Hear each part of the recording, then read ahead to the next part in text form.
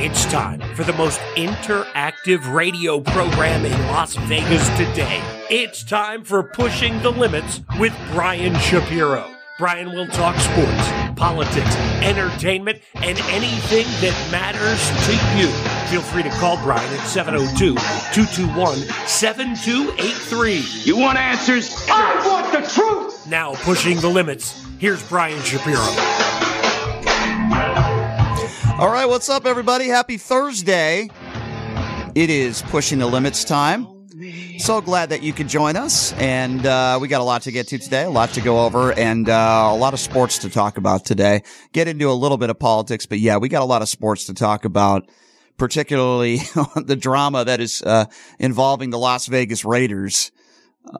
It happened, in my opinion, a month or two too late. Maybe 2 or 3 years too late. I don't know. I never thought Derek Carr was the guy that was going to bring the Raiders to the promised land. But Derek Carr is not only not playing the rest of the year, but he's away from the team. So we're going to have some coverage on that. Scott Gulbranson, as we like to call him, Gully from Silver and Black Today. Great podcast. He's going to be joining us at the bottom of the hour to kind of give us some information on that. Is the writing on the wall? I would say yes. Derek Carr will never be playing another game for the Raiders, in my personal opinion, but I could be wrong on that. We'll talk to Gully coming up at the bottom of the hour. Really, really, really bad loss for UNLV basketball. And, I think it's the low point so far this season. You start Mountain West Conference play. You're on the road against a team that's not very good in San Jose State. If you want to compete to win the Mountain West Conference, the team that wins the Mountain West Conference this year is not going to lose to San Jose State. They're just not. This was a bad loss on the road, and there's a lot of different reasons for it. Ron Futrell, the man, the myth, the legend, Channel 8 Sports, will be joining us in studio in hour number 2. We'll certainly talk a little UNLV hoops. We'll talk about another very disappointing loss for the Vegas Golden Knights against a very, very bad Anaheim team. So we'll talk to him about that. And crazy sports weekend. As I mentioned, the Raiders, we got the 49ers in town on Sunday. Boy, a lot of people are going to have some nice hangovers. 1 p.m. game on Sunday, New Year's Day in Las Vegas. I could be wrong on this one, but there's going to be some people that are not going to be feeling so good at that game. I don't know how the beer sales are going to go, but we'll talk a little bit about that later on in the program as well. So like I said, man, a lot to get to, a lot to go over today. And we always throw a little bit of politics and news in there as well, as I like to always do. So have you heard about this George Santos story? It's pretty mesmerizing to me, but I guess not shocking, right? This is the guy recently who lied about his heritage, saying that he was Jewish. He's pretty much lied about everything on his resume. Now federal prosecutors in New York are investigating the finances of George Santos.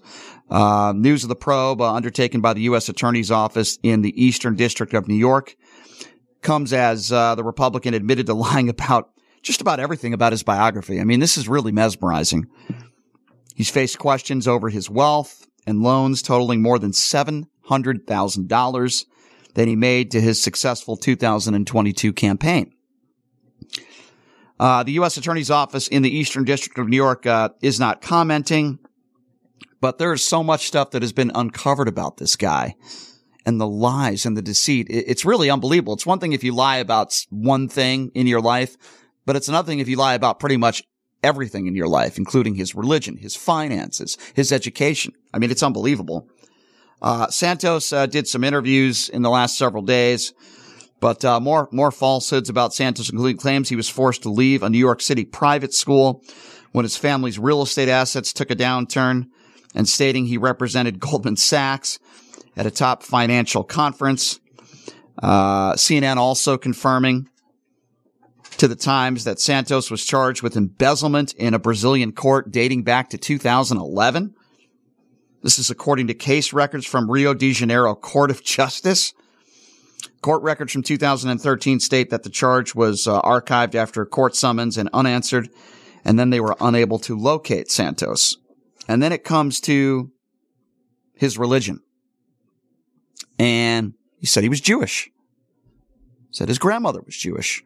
And then in recent interviews, he said, well, I'm Jew-ish, but I never said I was Jewish. I mean, I think we all could read between the lines here. Now, I'm not a Tulsi Gabbard fan.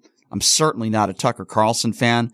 But this guy went on with Tulsi Gabbard yesterday And, well, it didn't go so well for him because when you are being, I shouldn't say attacked, but when you are being grilled by somebody on Fox News and you're a Republican, chances are it didn't go very well. So I want to play you that audio. This is Santos speaking with Tulsi Gabbard, who fills in for the white supremacist himself, Tucker Carlson. And Tulsi Gabbard just grilling this guy. It didn't go very well for him. Have a listen to this. It's not about the Democratic Party, though. This is about your relationship, frankly, with the people who've entrusted you to go and fight for them. And I think one of the questions that really probably hits home to a lot of people is, are you Jewish? We've got a letter that your campaign sent out earlier this year, which reads as follows.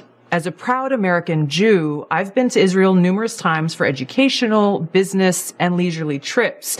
You said there in that letter that you are, quote, a proud American Jew. How do you explain that?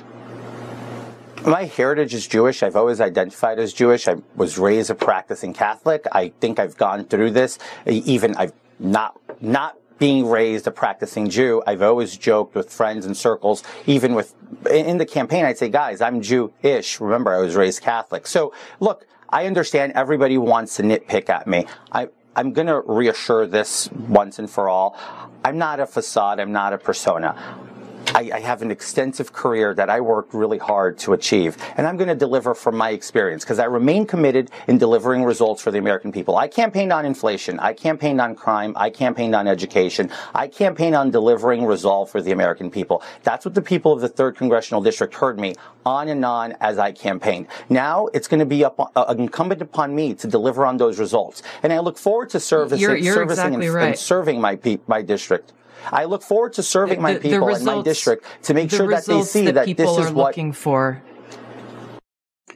All right. So the interview goes on, and she continues to grill him. And she said, do you have any shame? Keith Olbermann, I think, said it best on Twitter yesterday. He said, Dear George Santos, you just lost an ethics debate to Tulsi effing Gabbard. Have some self-respect and flee the country tonight. He's sort of right on that. But listen, then you have a lot of people on the right who are saying, well, what about this? What aboutism? What aboutism? Charlie Kirk, who is another white supremacist sympathizer, who one day I believe will probably be a Klan member or a Grand Wizard. This is what he put out on social media, and then we'll talk about it. He said, if the left wants Representative George Santos to resign for lying on his resume, then I demand the resignation of lying Adam Schiff, brother marrying Ilhan Omar, Swalwell, Pocahontas Warren, Wet Market Fauci, the border is secure, Mayorkas. All right, so I can easily go through this one by one for you because that's a ridiculous tweet. First of all, let me start with Elizabeth Warren. And by the way, calling her Pocahontas has racist overtones, but obviously somebody like Charlie Kirk has no problem with that because he attacks brown people every day. Elizabeth Warren did embellish the fact that she was of Indian descent. Native Indian descent. She did embellish that. There's no question about that. She didn't lie about her education, and she didn't lie about her money. She didn't lie about anything so that she could remain in office. She didn't lie in her resume. She didn't lie about her education. So comparing Elizabeth Warren to this bastard Santos, this lying bastard, is absurd. But that's what Charlie Kirk does. And people say lying Adam Schiff. Where did Adam Schiff lie? Where did he lie? There was interference in our 2020 elections. That's 2016 election, excuse me. That's a fact. Where did Adam Schiff lie? I'd love to know that. Now, I'm not an Ilhan Omar fan, and I never have been. But that's also a lie. She didn't say she married her brother. She didn't marry her brother. That's just simply not true. Swalwell didn't lie either. He was investigated by the FBI, have you? And there was no wrongdoing there. So Charlie Kirk is lying there as well. And as far as these attacks on Dr. Fauci, because white supremacists like Charlie Kirk do it all the time, Dr. Fauci never lied. He didn't lie about what took place in Wuhan, China. He didn't make a profit off of COVID. He's worked for 5 different administrations. He's not a liar. Did he get some things wrong? Yeah, a lot of people got some things wrong. This was a new virus that we had never seen before. It was a global pandemic that we've never seen before in our lifetime. And Dr. Fauci's not perfect, but there's no evidence to support the fact that he intentionally lied about anything. But that's what Charlie Kirk would lead you to believe, that all these people are just like Santos. Let me be very clear. There is not one Democrat in office right now that has done what this guy Santos has done. Santos has basically lied about everything. He didn't just lie about the fact that he was Jewish. He lied about his education. He lied about what colleges he went to. He lied about where he got his degree from. He lied about his finances. This guy has literally lied about everything. And why did he do it? So that he could get into office and be in power. So these idiots on the right that are going on social media, that are trying to compare the two, there is no comparison of the two. There's none. Absolutely none. CBS News, by the way, first reported, I should say, about this federal probe, which comes as the Nassau County District Attorney's Office announced that it was looking into fabrications from Santos. The numerous fabrications and inconsistencies associated with the Congressman-elect Santos are nothing short of stunning, said Nassau County District Attorney Ann Donnelly. She said that residents in New York's 3rd Congressional District, covers parts of Nassau County, must have an honest and accountable representative in Congress. No one is above the law. And if a crime was committed in the county, we will prosecute it. Brendan Brosh, a spokesperson for the office, added, "We are looking into the matter." CNN reached out to a representative for Santos for comment on the probes. And the New York Times first revealed last week that Santos' biography appeared to be partly fictional. We know this isn't anything new, right? That politicians lie. Sometimes they embellish. Even members of the media do. It happens all the time, right? The guy who did the 11th hour. I mean, he embellished, he lied. Sometimes reporters lie about their coverage of stories. Oh, there were bullets whizzing by my head. People lie in life, right? But the difference here is that this guy lied about everything. And there's a fine line between lying and then lying about everything. I mean, that's what this guy Santos has done. He's basically lied about everything. And then if you talk to Republicans on the other side, Republicans will say, well, wait a second. What about Elizabeth Warren? What about this? What about that? Yes, that's why we call it whataboutism. There's no comparison between the two. With Donald Trump's lies, there's no comparison between the two. Have Democrats lied? Absolutely. But to compare Elizabeth Warren to Santos is so disingenuous, and it's so stupid, and it's so wrong. And it's absurd. But this is where we're at right now. We're heading into 2023. And we're very divided on so many different issues. Racial issues. Basic political issues. Abortion. This is a very, very divided country right now. In fact, I think we're more divided than we've been in my lifetime. I'm 42 years old. We're very divided. And I think there's probably a lot of different reasons for that. I certainly don't think Donald Trump helped any, but the Democrats are, listen, Republicans and Democrats have been doing this for a very, very long time. And we, the American people, are the ones that suffer because of it. We can't have people in office, though, that lie about their resume and literally lie about everything. It's one thing to embellish something. It's another thing to flat out lie about things. This guy shouldn't be in office. It's an embarrassment, and it's an embarrassment to the country. It's an embarrassment to New York, his district. It's an embarrassment to the country. This stuff just can't happen. So yes, if this guy had any decency, which clearly he doesn't, he would step down, but he's not going to do that. And it's going to be a media circus, and it's going to continue. And let this be a lesson to anybody that runs for office. So we'll continue to monitor this story moving forward. And tomorrow, a programming note, Michelle Mortons is going to be joining us in studio tomorrow. And we're kind of going to be going over and reviewing the year of 2022 in all aspects, not just politics. So she'll be joining us, and I'll certainly ask her about this and ask her if she thinks that Santos should remain in office. But before we talk a little Raiders football, and we will at the bottom of the hour, Scott Gobernson will be joining us from Silver and Black Today podcast, talk about Derek Carr and more drama involving the Raiders. But before we get to that, I do want to talk a little UNLV basketball today. And I got to tell you, I've been very high on Kevin Kruger. I've been very high on the UNLV basketball program, but that was a really bad loss last night. San Jose State is not a good basketball team. Are they better than they were last year? Yeah. You look at their record, you say, well, Brian, San Jose State, they're 9-4. That's pretty impressive. They haven't beaten anybody. It's a bad basketball team. And UNLV prides itself, at least under Kevin Kruger, with their defense. They gave up 41 points to San Jose State in the first half. My one criticism of Kevin Kruger so far was their out-of-conference schedule, which was terrible. They really didn't play anybody. I think the best team they played was Minnesota. They didn't play anybody. Now, their record was very good. They're off to a great start, but when you don't play anybody, sometimes players will walk into that arena in San Jose and just think you're going to come away with a W. Conference play is very, very different. It's, say what you want about the Mountain West Conference. It's a very physical basketball conference. Very physical, big guys under the basket, and it's a defensive-minded league. And San Jose State played hard yesterday. At least in the first half, UNLV did not. That's unlike Kevin Kruger's teams. And yesterday was the first sign of a team that was just not ready to play. Now, even though they were down 11 points, and I think at one point in the game they were down 13 or 14, Kevin's teams did, they usually fight back, and they did yesterday, and I give them credit for that. They played much better in the second half. If they started the game like that, they would have won by double digits, but they didn't.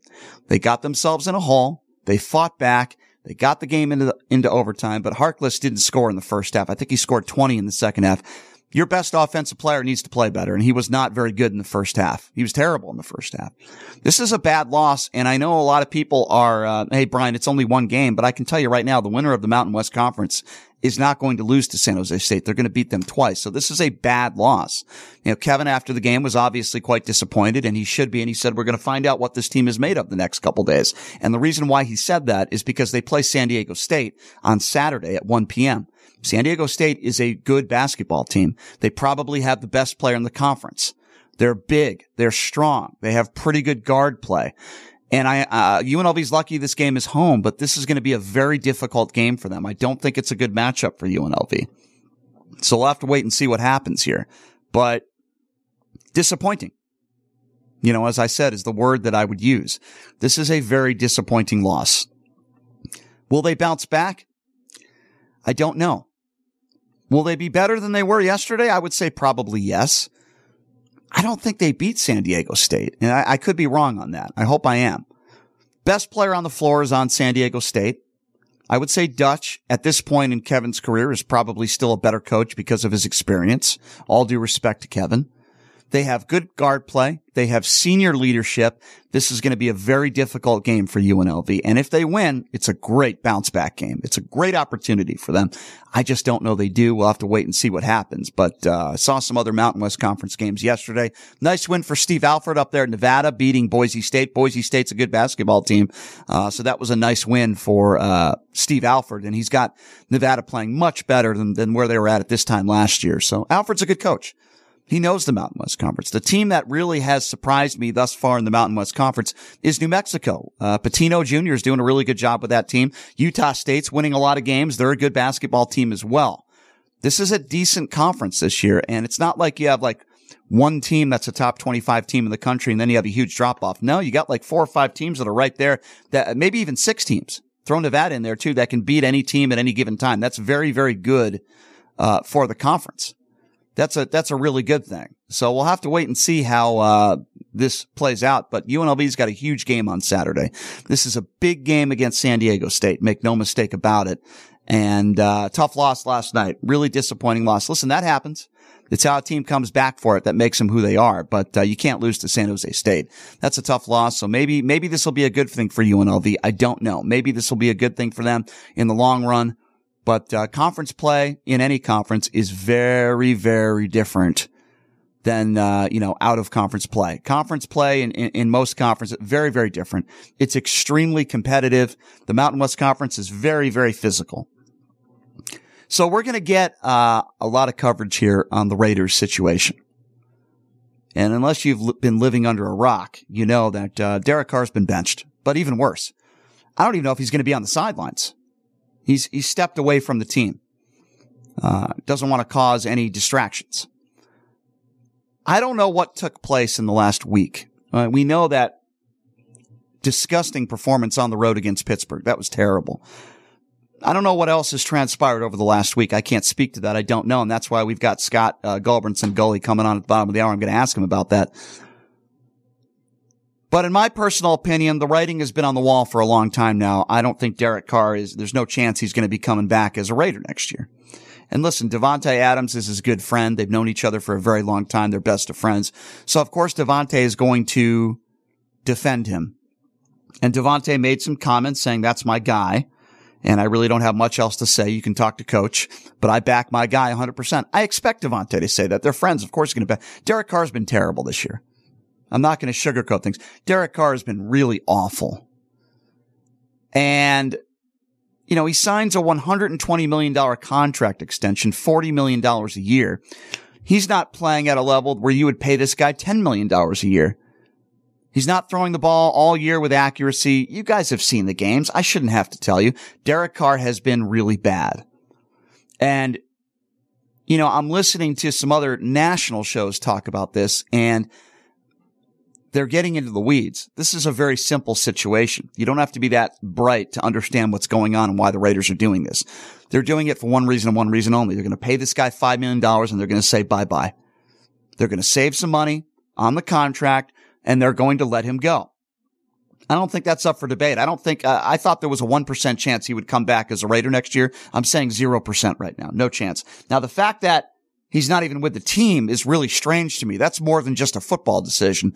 And we'll ask Gully about that coming up at the bottom of the hour. I don't know why that happened. What happened? Maybe something happened at practice, discussion with McDaniels. I don't know. But the fact that he's not even with the team that takes it to even another level, maybe even a personal level. That's very, very strange. But the season's been over for quite some time. Yeah, there was a little bit of hope when they won 3 games in a row, but the season's been over for quite some time now. And you have to look to next year. My big concern is Josh Jacobs. You have to re-sign Josh Jacobs, and I don't think they will. They have a history with the Raiders of not re-signing and giving big contracts to running backs. Josh Jacobs is having a career year. We all see what he's done out there. He's got so much passion, and he is very frustrated. You saw the comments he made after the Pittsburgh game. He is not a happy camper because he wants results, and he's had results himself personally, but the team hasn't had results. You have to find a way to re-sign this guy. We got Max Crosby. You hope the defense will be better and perform better next year. But you've heard the rumors, and you hear these 3 quarterbacks that could be here next year. And I don't know if this is true or not. Garoppolo is one name that's come up. I would take Garoppolo in a heartbeat. I think he would fit in well here in Las Vegas. Obviously, Aaron Rodgers could be a pipe dream, but I think that could be also a possibility. Aaron Rodgers is not happy in Green Bay. You got a lot of young guys there. It doesn't fit him. And the Raiders are trying to make out that, well, we're young. We're going to give other guys chances. The Raiders, this is not a young football team. You got a lot of veterans on this team. I think Aaron Rodgers would come here in a heartbeat if he got the right contract. And then there's Tom Brady. And I know, people are speculating about that. I talked about it the other day. Tom Brady just brought a home here in Las Vegas in Summerlin, right near Mark Wahlberg, right down the street, his good friend. That might not be a coincidence. They could have a deal already in place. I don't know. We don't know that. But those are the first 3 quarterbacks that come to mind for me that would work here. Now, obviously, of those 3, I think Aaron Rodgers would be the best choice because Aaron Rodgers right now is a better quarterback than Tom Brady and Garoppolo. And Aaron Rodgers still has years left. He takes care of his body. He's still in good physical condition. Aaron Rodgers would be a smash hit here. And I think, assuming you keep Josh Jacobs, which is a big assumption because I don't think they do, assuming everybody else stays intact and you still have Davante Adams, with Aaron Rodgers reuniting, that's another thing. You don't think Aaron Rodgers would want to reunite with Davante Adams? You get Aaron Rodgers back here with Davante Adams, you rejoin those two. Raiders are one of the favorites to win it all. I'm telling you, I really believe that. Now, I'm not a big Josh McDaniels guy, and a lot of this falls on McDaniels and his coaching staff as well. A lot of the flack's going to be put on Derek Carr, rightfully so. The play calling has been awful. These guys have not been giving 100%. They can say they've been giving 100%, but they have not. Some of these losses have been abysmal. Can't say they gave 100% against Pittsburgh. The loss to the Saints this year, giving up that huge lead to Jacksonville. I can go on and on. So you really can't say that the coaching doesn't bear a little bit of responsibility. We're going to talk about all these issues with my boy Gully from Silver and Black podcast coming up at the bottom of the hour, and get a little bit more information from him on why Derek Carr is not even with the team, let alone being benched. We all know why he was benched. Why is he not even with the team? I want to tell you guys about my favorite gaming bar in town before we take a break. I'm talking about Jackson's Bar and Grill. Their December promos are, it's almost the end of December, so take advantage. On Sunday, earn 200 points. You get $50 in free play. On Mondays, you earn 200 points, get a free bottle of wine. Tuesday, 10 times points all day. So you still have Sunday to be able to do that. Great food, great atmosphere. Please check them out. Jackson's Bar and Grill, located at Flamingo and Jones. And January 20th, they're having their 20th year anniversary. There'll be some special celebrity guests. I'll be able to give out more information on that after the new year. But Jackson's Bar and Grill, check them out. Tell them I sent you. Located at Flamingo and Jones. All right, here's what we're going to do. We're going to take a quick break, and when we come back, we'll be joined by Scott Gormanson. Gully's going to be joining us, Silver and Black Today podcast, and get the lowdown. What is going on with the Raiders? Why is Derek Carr not with the team? We'll ask him all those questions coming up next. We will take a quick break, and we will be back right after this. You are listening to Pushing the Limits right here on KSHP.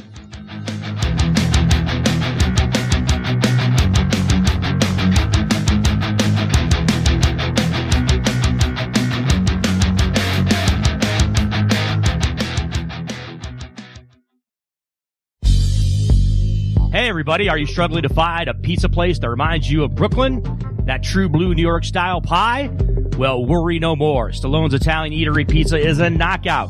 We're located at 467 East Silverado Ranch Boulevard, just off of Premier Road, half a mile east of South Point Casino, just minutes from the Las Vegas Strip. Come by and grab a slice of pie. Plus, check out our Brooklyn-inspired Italian cuisine. Our sandwiches are super. Hero, that is. Because why be a sub when you can be a hero? Stallone's Italian Eatery is here to serve you phenomenal food, Vegas. Forget about it.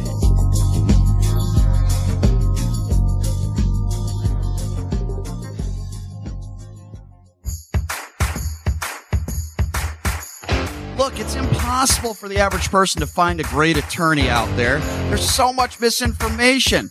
Now, let me introduce you to former Chief Deputy District Attorney Thomas Moskal. He was Las Vegas's top DUI prosecutor for years. He prosecuted the most high-profile DUI cases in Clark County. No one knows more about DUI law in Nevada. Just Google it. If you get charged with DUI, whether it's a misdemeanor or even more importantly, a felony, you need Thomas Moskal representing you. His relationships with the prosecutors and judges and his knowledge of DUI law to work for you. So give him a call now or text him at 702-848-5555. It's your life and liberty that's at stake. Don't wait. Call now. That number again, 702-848-5555. Hey everybody, it's Brian Shapiro from Pushing the Limits. I want to tell you guys about Sahara West Urgent Care and Wellness. They're conveniently located on the southwest corner of Sahara and Jones. They're open Monday through Friday, 9 a.m. to 9 p.m. and Saturday, 9 a.m. to 5 p.m. At Sahara West Urgent Care, they'll take care of all your healthcare needs. They offer routine services such as physicals, STD testing, car accident treatment, and work injuries. You name it, they do it. They have on-site x-ray, EKG, ultrasound, and labs. They treat chronic conditions such as asthma, blood pressure, diabetes, and more. They also offer general wellness exams and treatments such as testosterone enhancement and cancer screening. They're located on Sahara, 6125 West Sahara Avenue. Their number is 702-248-0554. And the best part, they accept most major insurances and affordable cash pay prices. Office visits starting at just $95. And I'm also a client. So please give them a call, 702-248-0554. A great time! Your entertainment destination, the South Point, invites you to experience the ultimate great time under one roof. Bowling, dancing, a live show, a movie, delicious dining, and one of South Point's 11 restaurants. So much to see, so much to do. You won't know where to start first.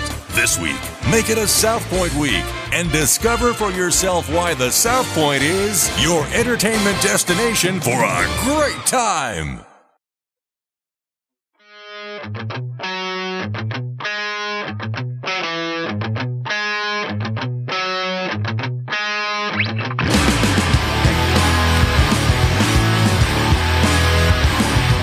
All right, welcome back. It is Pushing the Limits on a Thursday. Thank you so much for joining us. A lot of Raiders drama. Right? I think that's fair to say. There's a lot going on with the Raiders right now, and Derek Carr ain't going to be wearing silver and black very soon. I think the writing is on the wall, but I got a lot of questions that I want to ask this man who does such a great job. The Silver and Black podcast, really the best Raider insider show you could listen to. My friend Scott Gulbranson, Gully, joining us. And Scott, couldn't ask for a better person to have on to talk about all these issues. Good to see you, my friend. How are you? I'm doing good, Brian, although there's some in Raider Nation not real happy with me today because I'm just spitting truth and talking about the business side of things. And we know fans don't always look at their favorite team, their favorite players from a business perspective. Well, I have a lot of people on social media that don't like me either, Gully. So get used to it, my friend. But one thing I've always loved about you, and you're honest, and that's why I love having you on. Let's start from the beginning, okay? Did something transpire this week after? We know the Pittsburgh game was abysmal, but that wasn't the first horrendous game that Derek Carr's had. Did something happen in practice? Was there some sort of incident or conversation? What was the trigger point for Josh McDaniels to all of a sudden say, okay, we're done with you, Derek? Well, I don't think it was an incident. I think it's the collective nature of how the season has rolled on and how Josh McDaniels and Derek Carr maybe were never really a great fit. It takes time to understand if that's true. Josh McDaniels, as I've talked to you about on this show, Brian, several times, I think he's managed games poorly. He's had his own issues this year. Some of those impacted Derek Carr. Some of those impacted this Raiders team. You don't lose 4 double-digit leads in the second half because you're coaching and you're adjusting really well at halftime. So I think there's blame to go around. Derek Carr is not to blame for this team and where they're at fully, but Derek Carr is responsible for his play. And if you go back earlier in the season, one thing we pointed out on our show was when people were asking Carr to comment, how come you didn't do this? How come you didn't throw to Devontae Moore? How come you didn't check out of that play, go to this play? And Derek Carr emphatically said each time, hey, I'm just doing what Josh tells me to do. Now, yes, okay, that sounds like a dutiful soldier, but at some point, aren't you kind of throwing your coach under the bus? You're basically saying it's not my fault. I'm just doing what he tells me to do. And so I think the collective nature of perhaps them not seeing eye to eye, and then let's put on top of this, let's talk the truth here. Derek Carr has not had a good year. Whether or not his coaches had a good year or not, too, is worthy of discussion. But Derek Carr has underperformed. And so going into this last 2 weeks of the season, I think the timing really is more about the business side of things. And that is, if he gets hurt, yes, it's $40 million they're on the bite for. So I had somebody tweet at me, say, hey, listen, well, then why didn't they, if it's about getting hurt, why didn't they sit him 2 weeks ago? And I think they gave him every opportunity. And I think the Pittsburgh game, going back to what you said, was the final straw for this coaching staff and for the GM and apparently for the owner. Gully, I agree with everything you just said, and it's unfortunate that fans don't seem to understand the business of this league, and it's like they don't want to make this Raiders team better. Listen, I think Derek Carr's a decent guy. He's a good family man, but you're right. He's had a horrible year. He's been terrible this year. And quite frankly, I am sick and tired of his press conferences, and Josh McDaniels as well. Oh, we got to learn how to win. I'm sick of that nonsense as well. It's buffoonery. And then Derek Carr, well, guys, it's on me. It's on me. I mean, I'm getting sick of it. I appreciated his emotion last month when he got emotional, and then they won 3 games in a row. I know Derek Carr wants to win badly. I get that. He's not worth $40 million a year. So my understanding from a business perspective is by June, correct me if I'm wrong, they have to pay out $5 million and then they can let him go, correct? Actually, it's 3 days after the Super Bowl. They have to either exercise his option, which would guarantee him then obviously the next 3 years, or they have to opt out. So it's a quick turnaround, Brian. I mean, they have to make this choice, but it seems like they've made the choice. Is there still a chance that he comes back? Perhaps. It doesn't seem plausible at this point, but there is a chance because they can exercise his option. They got to try to trade him. He has value. To your point, listen, Derek Carr, if Tua steps aside in Miami because of all the injuries, which it looks like he may end up doing because it's just so egregious what's happened to that kid in Miami, perhaps that would be a good spot. A warm weather city, a team that's pretty close, has a lot of talent. Derek Carr can succeed. I'm not saying he can't, but what he hasn't been able to do is overcome the dysfunction of the Raider organization. That's number one. But number two, he also has not been able to raise his level of play to overcome it. There are guys who can. Josh Allen, these type of guys who are just phenomenal. And Derek Carr's a good middle of the road quarterback. He's an above average quarterback. We've said that all along. To your point, a good guy. He's been a dutiful soldier. At the same time, though, people are complaining how he's being treated. Look, he got benched. He hasn't been released yet. I know the writing's on the wall, but he hasn't been released yet. He gets benched and he takes his ball and he goes home. He asked the team to leave, and the team gave him permission to leave for the last 2 weeks. I get it. Feelings are at a fever pitch as far as I'm sure he's upset about it. But look, this guy's not a victim. He made $150 million with this team. He signed with them twice when he could have walked away. So he signed up for staying in the organization. So I'm not going to feel sorry for him. I wish him the best of luck. And I think he can succeed at a certain level. And if he gets on the right team, he can lead them to winning football. No question. The fact that anybody out there would say that he's been mistreated is a complete moron. That's number one. Number two, I want to ask you this, because to me, this is, I like Derek Carr. I do believe he has character. We don't know what was said between McDaniels and the coaching staff or players. We don't know. But with that being said, for him to ask to leave the organization and not put his jersey on and be a good teammate on the sidelines, regardless of what may have happened with him and coaches, and we don't know, to me is very problematic. You're still making a lot of money. You're still getting paid a lot of money. For him to not want to even be with the team this weekend on the sidelines in being a teammate, to me, that's a character issue. I'm sorry. I'm just going to call it for what it is. Why did he tell the organization? I guess that's the $1 billion question I'm asking you, Scott. Yeah. Why did he tell the organization, I don't want to be with the team? Yeah, we don't know what was said, to your point. I mean, and so that's the big caveat here. And I've been very critical of this kind of handling of this. And I get a lot of people telling me, well, what if you were fired? Would you want to sit there if they fired you and train your backup who's going to take your job? It's not apples to apples comparison that way, because number one, he has not been fired. Well, yeah, but they're going to get rid of him. Yes, they are probably going to get rid of him, but it's professional football. You got paid a ton of cash to play the game. And at the press conference, Josh McDaniels, unless he was lying, maybe he did. He said, Derek has said, hey, he's there to help Jarrett Stidham the last couple weeks. And then a couple hours later, we hear that he's left the facility and he's not coming back for these 2 weeks. Maybe Derek changes his mind. I get it. It's an emotional time. All of us at one point or another have been fired or let go or demoted. It's happened to everybody. It doesn't feel good, but knowing that you may go to another team and that you may get traded and that team wants to see what you're all about, I think it points to Derek Carr retiring, frankly. I think he might just walk away. He's got a lot left in the tank, I'm sure, but maybe he doesn't want to do it. He said that on numerous occasions. It might have been lip service. I don't know. But this action was so surprising to me that I tend to think he might just walk away from the game. You might be onto something there, Scott. I haven't heard really anybody say that, but this is out. Is it fair to say this is out of character for Derek Carr to not still be around the team and to say, I basically want to go home and be with my family or whatever he said? This is out of character for him.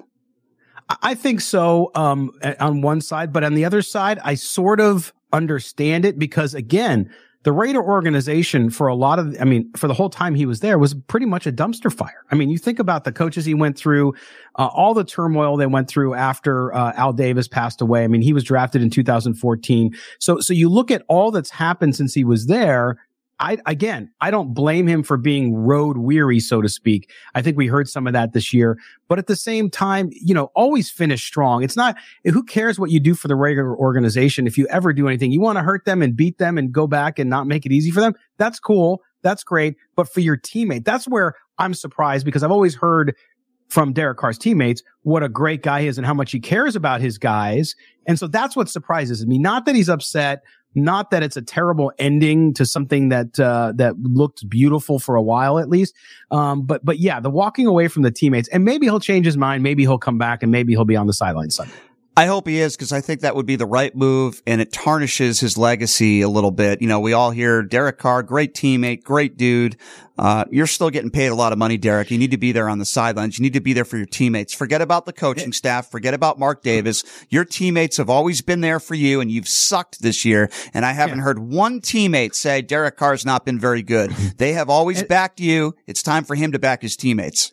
Yeah, and Brian, I'm going to use an example for the folks in Vegas because, and this is somebody you were critical of during his tenure as coach at UNLV, and that's my good friend. He's a personal friend, Dave Rice. What did Dave Rice do on senior night just a week after he was fired? Mm-hmm. He sat in the stands. I know because me and my wife sat next to him and his wife Mindy at the game. He went for senior night right after the university where he won a national championship and coached, fired him. He showed up because he wanted the kids to know he was there for them. Gully, you are so right. You are so right. That is the lens I look at this through because I've had a personal experience, but also, look, I know it sucks. Nobody wants to be in there. Nobody wants to be fired from their job or lose their job or be benched. Just do the right thing there. So maybe there is more to it. I'll give the benefit of the doubt and say there's got to be something else going on because it is out of character. Very out of character. And, you brought up Dave Rice. I'll just add to that. I was very critical of Dave Rice, the head coach. But one thing I've never done with Dave Rice is attack him personally. Class act through and through. And even the day he was fired, he held a press conference and he knew I was very critical of him. He shook my hand. He said, "Thank you, Brian." Nothing but class from Dave Rice. I gave him all the credit in the world for that, the way he handled that situation, which was, by the way, not handled very well by UNLV. And Dave Rice, yeah, no question about that. But Dave Rice, you're absolutely right. That's such a great, the analogy you're making of, Dave Rice. And by the way, Derek Carr hasn't even been fired. He's still getting paid. Correct. It's just he's being benched. I mean, it happens to anybody in sports for the most part. And so far, the way he's handled this, I give him an F-. I hope that he reassesses. Listen, if there was some sort of family emergency or something personal, completely different, understandable, but we haven't heard of that. So until I do, I'm going to assume that Derek Carr's being a bad teammate, and we'll have to take it from there. All right. So Scott, let's move on now to who you think the Raiders could get to be the next starting quarterback. Now, I'm going to give you 3 names. 2 of them are probably pipe dreams, and then I want to get your thoughts on this. Garoppolo. Don't know if that could happen, but if it did, I think Garoppolo would fit in very well here in Las Vegas. That's number 1. Number 2, probably a pipe dream, but I do think there's a small chance. I don't mean to sound like Jim Carrey and Dumb and Dumber, but I do think there's a chance. Aaron Rodgers. Now listen, he would love to be reunited with Devontae Adams. He is not happy in Green Bay. We all know that. He seems to be would be a Vegas guy. You got veterans on this team. Probably not going to re-sign Josh Jacobs. We could talk about that. But I could see Aaron Rodgers being interested in this job if the contract made sense. Maybe it's a pipe dream. And then the third, you know exactly who I'm going to name, Tom Brady. He just bought Tom Brady, my friend. He just bought property in Summerlin next to his buddy Mark Wahlberg. Now, could that be a coincidence? Could it be possible that he just, as a bachelor, wants to live here a few months out of the year? Very possible. He's got a lot of money. He could buy 100 homes anywhere if he wanted to. But it makes sense to me because maybe his last year or two as a bachelor, that's got something to do with it. He's not happy in Tampa Bay. That's not a good situation for him right now. He's got the best receiver in football here, arguably. I think we can agree on that. He knows Josh McDaniels. I know they haven't had the best relationship, but here's the thing. They won together. Do you think any of those 3 names are plausible? I do. Listen, and I don't. I think the least probable one is Aaron Rodgers, just because of the system. So we'll start with Brady. So Brady, I know a lot of people think he's washed and all this kind of stuff, but look, the team around him crumbled. Okay. And, so yes, he's got to take responsibility for his own performance, but also he doesn't have the weapons that, he did last year with that defense and with the offense too. He was just able to walk into a great situation for him. In Las Vegas, I could see the possibility of Tom Brady in the silver and black if the team goes out and does certain things. Number 1 would be to bolster the offensive line. Number 2 would be going out and making big strides on the defense to where he says, okay, this team is now done enough where I believe with me at the helm, I can lead them to the playoffs and deep in the playoffs. So I think there's a lot of ifs there. To make Tom Brady happen. The Jimmy Garoppolo is one. He's going to be a free agent. And he is a guy who knows the system. He knows Josh McDaniels. He could come in here very easily and be a bridge guy. Because I do think, Brian, that the Raiders will draft. Now, look, if they lose these next 2 games, which is a distinct possibility, the 49ers defense is the best in the league. They're number 3 seed in the NFC, yes, but they're playing really good ball. Kansas City's defense more middle of the road, but that offense is just crazy. So I think the Raiders could lose too. They could end up finishing at 5 or 6 in the draft, which would make it very easy for them to get that rookie quarterback and even move up a spot if they had to. So I think they're going to do both. I think they're going to sign a veteran that knows McDaniel's system. So you talk about Garoppolo, Brady, another name not very popular that my co-host Mo Moten brought up on our show because of the system and because I think you could get him cheap. And I know people are going to cringe, is Mac Jones from New England. Another guy. Yeah, you bring in another quarterback. I'm not saying he's great. He played great last year under Josh McDaniels. We know that. But I do think that they're going to get both. I think you're going to see 2 quarterbacks come in here, unless Jarrett Stidham goes out and just blows people away and is a rock star like Brock Purdy, which in 2 games I don't think we'll see. I think they're going to do that, but I do think one of those guys is familiar with the system would be a good move for this team, even if they do draft a rookie high in the first round. All right, Goalie, you know this team better than anybody. If you had to tell me right now, game 1, regular season, Raiders next year, who is the starting quarterback if you had to guess? Boy, it's a really tough one because it's so early, but I'm going to say the highest percentage chance would be Garoppolo. I like it.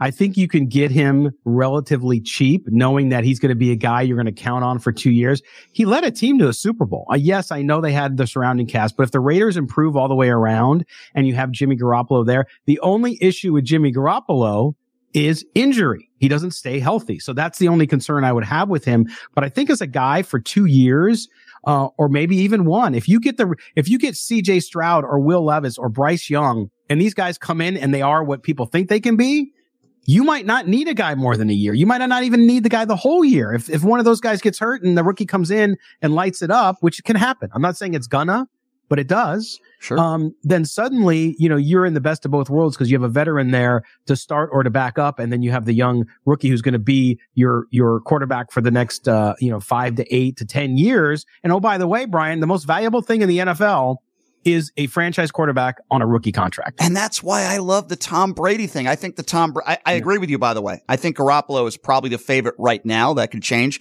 I think Tom Brady's right behind him. I really do. And by the way, as you know, I get it. Yeah. And that deal could have happened several years ago when Gruden was here, right? Several years back. You know that whole situation, with Dana White. Brady was ready to pack his bags when he was married, by the way, ready to pack his bags and come out here. And the reason why Brady wasn't here and is not here now is because of one guy, John Gruden. Okay. Yeah. Say what you want about John Gruden. That was a mistake. I don't know what John Gruden's allegiance was with Derek Carr, but he loved the guy. Sorry, man, but we would have been better off with Brady. And it makes so much sense to me to get Brady here. Maybe he has a year. Yeah. Maybe he has 2 years. The guy looks like he's 30 years old. He's not the quarterback. Obviously, he once was, but I would take Tom Brady right now over Derek Carr in a heartbeat. Sure.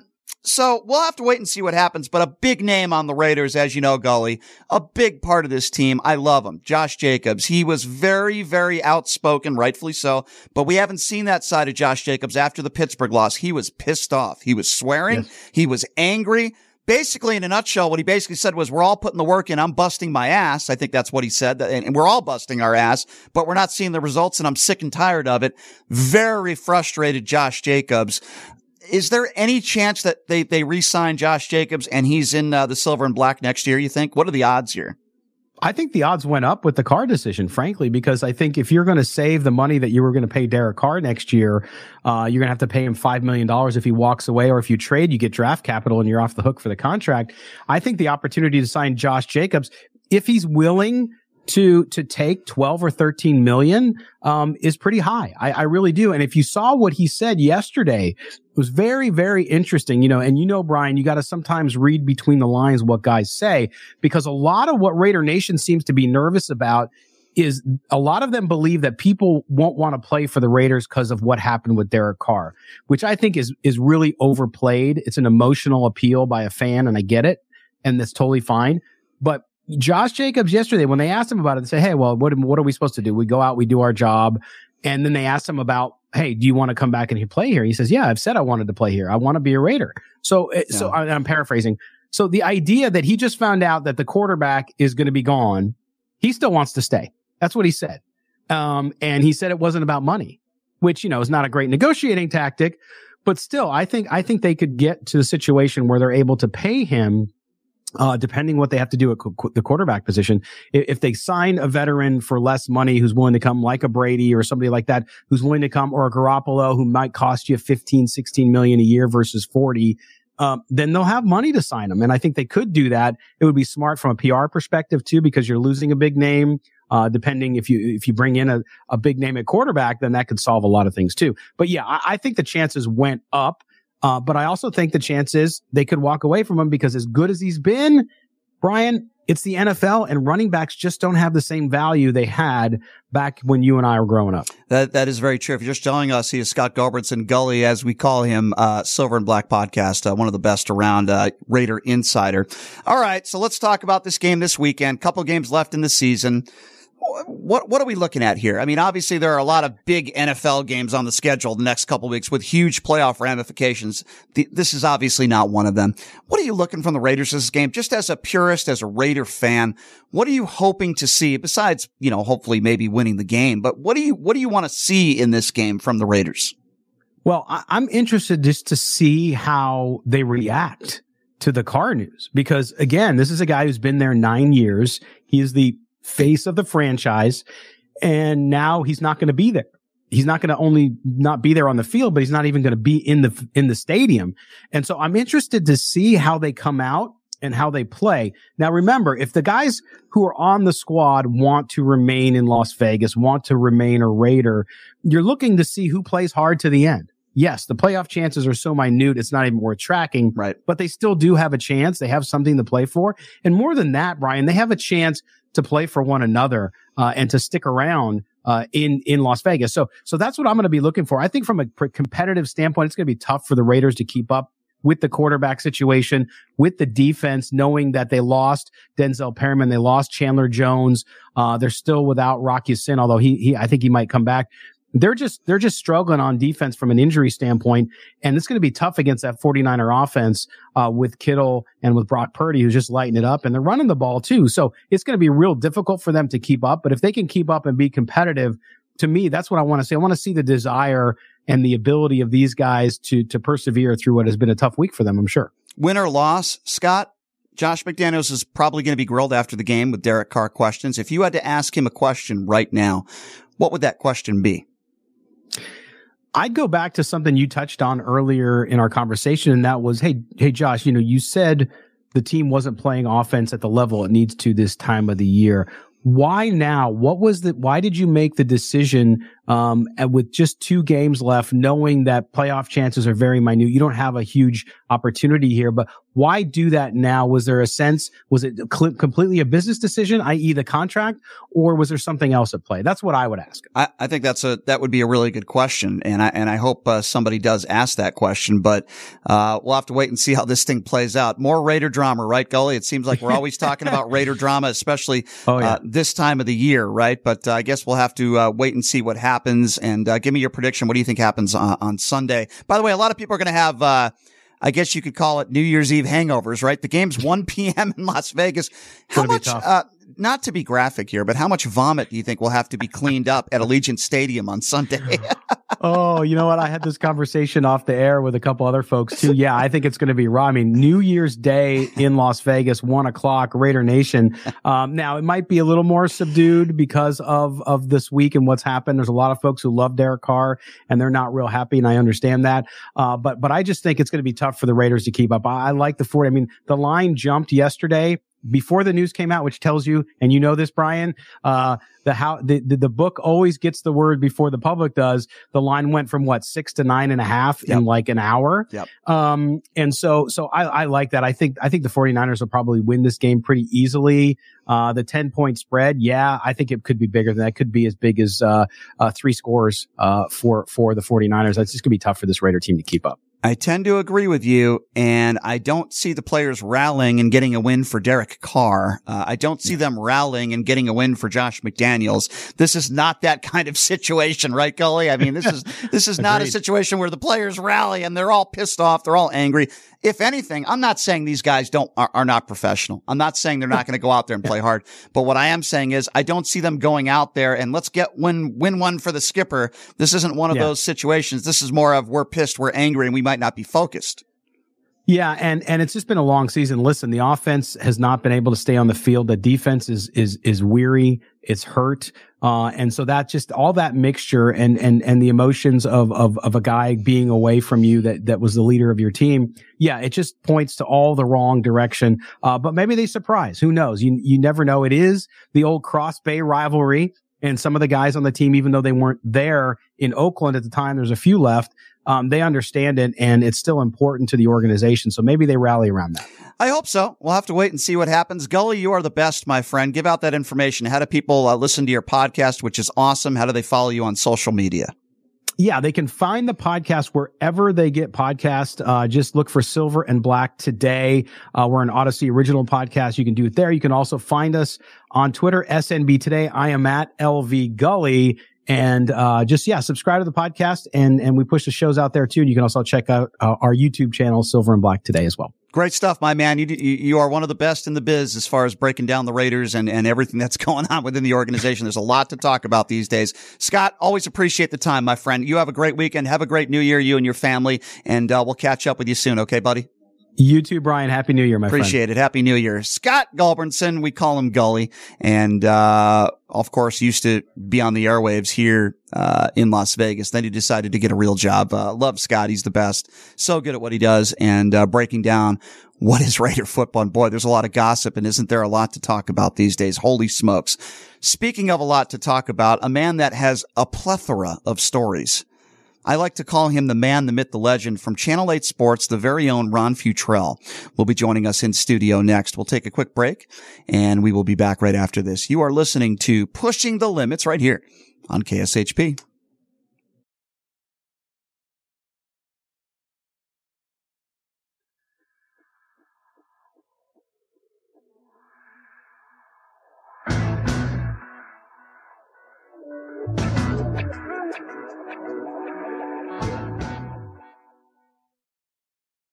Hey everybody, are you struggling to find a pizza place that reminds you of Brooklyn? That true blue New York style pie? Well, worry no more. Stallone's Italian Eatery Pizza is a knockout. We're located at 467 East Silverado Ranch Boulevard, just off of Premium Road, half a mile east of South Point Casino, just minutes from the Las Vegas Strip. Come by and grab a slice of pie. Plus, check out our Brooklyn-inspired Italian cuisine. Our sandwiches are super. Hero, that is. Because why be a sub when you can be a hero? Stallone's Italian Eatery is here to serve you phenomenal food, Vegas. Forget about it.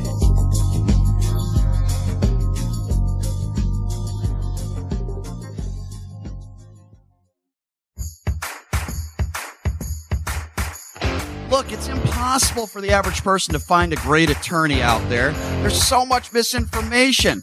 Now, let me introduce you to former Chief Deputy District Attorney Thomas Moskal. He was Las Vegas's top DUI prosecutor for years. He prosecuted the most high-profile DUI cases in Clark County.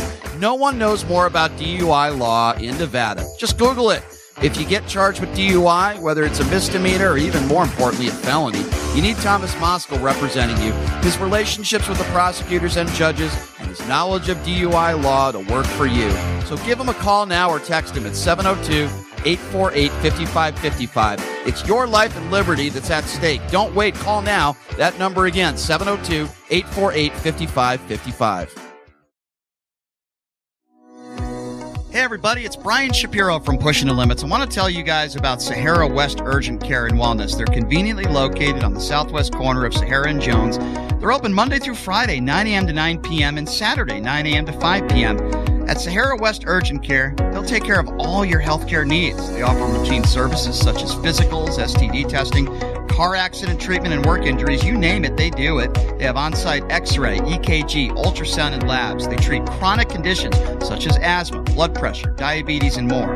They also offer general wellness exams and treatments such as testosterone enhancement and cancer screening. They're located on Sahara, 6125 West Sahara Avenue. Their number is 702-248-0554. And the best part, they accept most major insurances and affordable cash pay prices, office visits starting at just $95. And I'm also a client, so please give them a call, 702-248-0554. Best of Las Vegas winners each of the last 2 years. Glazed Donuts is a family business. Taste the passion and quality in each delectable handmade donut. Experience amazing fresh donuts at Glazed Donuts, located at 6545 South Fort Apache Road on the southwest corner of Sunset. Glaze is open every day from 6 a.m. to 3 p.m. If you're interested in large orders, please call them at 702-246-2888. Follow Glaze on Facebook and Instagram, where they're showing off all their delicious treats. And check them out at glazedonutslv.com.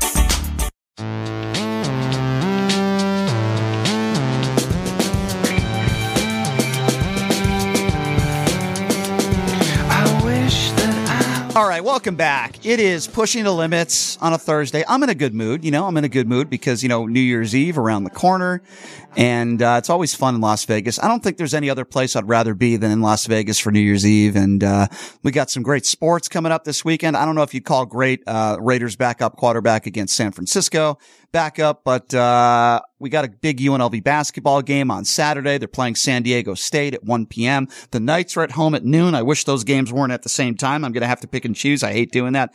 But what better person to talk about the local sports landscape? We're not going to get into politics with Ron Futrell because we always yell. Wait, but, no, we can't do that. The man, the myth, the legend. We do yell. This is not the Ben Shapiro show. Yeah.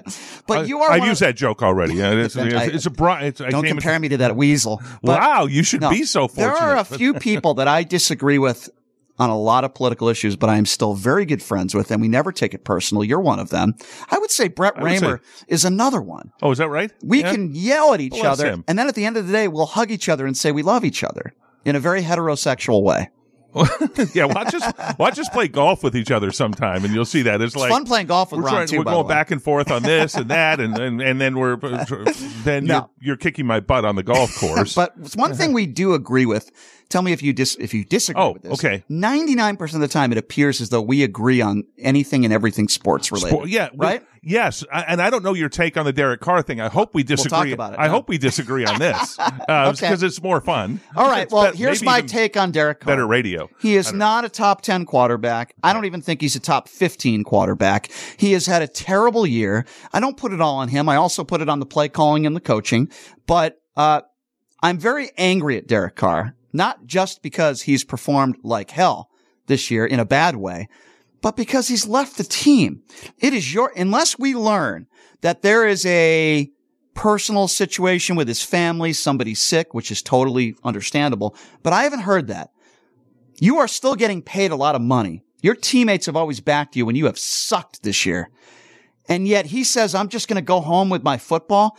That is a character issue, and I am very, very disappointed in him. And I've always said Derek Carr's a good guy. He's a good family man. He's a religious man. I've never said anything personal until now. This is BS. He should be with this team. He better be on that sideline because he's still getting paid. And to me, you're being a bad teammate when you do this. What are your thoughts? Okay, I'm glad we disagree on some stuff here. Okay. First of all, this is no way to treat Derek Carr after 9 years in the NFL with the Raiders. Always dedicated to the Raiders, always wants to be a Raider, always the Raiders are his team, and he wants to stay there throughout his whole career. You remember all those interviews. I'll get to him, the leaving the team part, because I believe that was more mutual than just Derek Carr saying, I'm out of here. And his explanation was, I would be a distraction to the team, which I think he would be, quite frankly. That you don't need him there at practice. He's just there. I wouldn't be surprised if Josh McDaniels, we don't know this, might have said, you know what, you don't really need to come back. There's no need. Let's just go ahead and mutually split now, which he did. He split. He left. You think Josh McDaniels said that? I don't know. I don't know that he didn't. All right, listen. I don't know. If Josh McDaniels said that, then that's one thing. I'm assuming he didn't say that. Okay, let's even say he didn't. Yeah. Still, the politics of this situation, the politics stink with all of this and what's going on here with the Raiders. Certainly, as soon as you heard Derek Carr was benched, we knew Derek Carr was done. with the team. He's not getting benched for a couple of games, and then they're looking forward to next season with him back. Okay, but Ron, here's where I disagree. I disagree here. I agree with what you said so far, but whether you're benched or not, you're still getting paid. You're still on contract. Isn't it your duty to be a good teammate? Forget about the coaching situation and the politics. These teammates have stuck by him. Your best friend is out there in Davante Adams. The guys that you went to war with, isn't it your duty to wear that jersey for, if not the coaching staff and the fans, for your teammates? And be a good teammate. I disagree with you. I don't think he should be at home. I'll make the argument that the best thing he could do is leave. Why? Because he would be a distraction out there. Why? Jared Stidham goes out and throws a pick or two or struggles and sucks, and Derek Carr, number 4, is sitting there on the sidelines, and his teammates That's are on going. The coaching staff. His teammates then are going, why the hell aren't you out there? Well, we know why he's not out there is because they don't want him to get hurt and have it cost them an additional $35 million more than the 5, and I'm rounding those numbers up. The $5 million they're going to have to pay him by February 15th. So, no, I think he would be a distraction. I think at practice he would be a distraction. In the locker room, he's a distraction. This is I can't believe I'm saying this. This is Jared Stidham's team. I can't believe you're saying that either. I might want Jason Statham instead of Jared Stidham. Let's go. This is Jason Statham's team, and he needs to take that team and make something good happen because I've seen his movies, and that dude's tough, man. He makes stuff happen. So listen, I get your point. Okay, I think you can make that argument, and you did eloquently. I get your point. I think where we disagree is you talk about Derek Carr, the great teammate. If it's a distraction, then those players are unprofessional because it shouldn't be a distraction. You're going out there to do your job. I think from a fan's perspective, you want to see Derek Carr at least out there on the sidelines. I understand the Raiders' position. By the way, I think it was the right decision. I don't think he's been mistreated. I disagree with you there as well. He has had every opportunity to succeed with the Raiders. I understand he's had multiple different coaches. The man hasn't won a playoff game. He doesn't seem to win games when it really matters. He has had a horrible year. He's had every opportunity, and he has failed. He has failed as a man with a $120 million contract. He is overpaid. Is he still an above average quarterback? Sure. I think we would both agree on that. Yeah, I'm going to put him in 12, somewhere around there. I don't know if he's top after 10. This year, I don't know about that. But this is a guy who, you mentioned multiple coaches. He's had 6 and 9 seasons. He's had 6 and 9 seasons. He was completing 68% of his passes throughout his career up until this season. Josh McDaniels comes in. He's now completing 60% of his passes. So Josh McDaniels has taken, he's taken Derek Carr, a pretty good quarterback, and last year I would say top 10 and maybe over his career top 10 quarterback. And he has taken him and made him worse, which I'm putting more of this on Josh McDaniels than I am putting it on Derek Carr. Don't disagree with you at all. This is where we agree. A lot of this responsibility also needs to go on Josh McDaniels. Ron, I couldn't agree with you more, but you know why it's not? Because the owner of this team, Mark Davis, is not going to fire him. Oh, no. So I got you. He's doing a fantastic job. In fact, I'm even going to go. Not only not fired him, he's doing a fantastic job. I'm even going to go a step further. And I'm going to ask you this question. If you had the choice right now, get rid of Derek Carr or Josh McDaniels, which would it be? Both. That wasn't that's not fair. That's not my question. I agree with you. No, I agree with you if we had to. But if you had to choose one or the other, which one would you choose? You would have to choose Derek Carr, and here's why. Because he's been there longer. He's had more opportunity. And 1 year is, you can argue, Denver Broncos won't argue this, but you got to get your coach more than 1 year to be able to try and put a system in there. Fair enough. I'm not convinced Josh McDaniels is going to be a long-term solution for the Raiders here. I think he created this problem. Oh, you want a conspiracy theory? Alex Jones, here we go. Oh, let's go, baby. This one I'm going to put on Josh Jacobs has sort of inspired this conspiracy theory. Yep. And if you saw him after the game against the Steelers, when he is saying in no uncertain terms, why the hell he used stronger words than that. He's a little pissed off. Why aren't we running the ball more in the second half in a freezing cold Pittsburgh? That's a good question. And they only ran the ball 5 times, I believe, in the second half. Yeah. And they had Derek Carr throwing the ball like crazy, and he threw his picks. Okay. I'm I'm with Josh Daniels on this one, almost going conspiracy theory. Could Raiders management, when I'm talking management, I'm talking from Josh McDaniels on up, said, let's jack with Derek Carr a little bit and let's put him in a situation, not a good cold weather quarterback, by any stretch. Let's put him in this situation and let's see him fail and let's go what happens Monday, Tuesday morning next week, which we're in now. I know it's Thursday. I don't think that's a conspiracy theory. I think there's probably some truth to that. Yeah, which if it's true, then they threw a game. Josh McDaniels. If it's true, they threw a game. Listen, I said that. And I shouldn't say I said it, but I asked that question 2 months ago. And they threw the game to save $35 million. Now, you could argue that's a good thing. Okay, you're going to save money. Because now, okay, and the positive side of getting rid of Derek Carr, because, again, make no doubt about it, this is, even though throughout all the news conference yesterday, it was Josh McDaniels saying, we want to give, we want to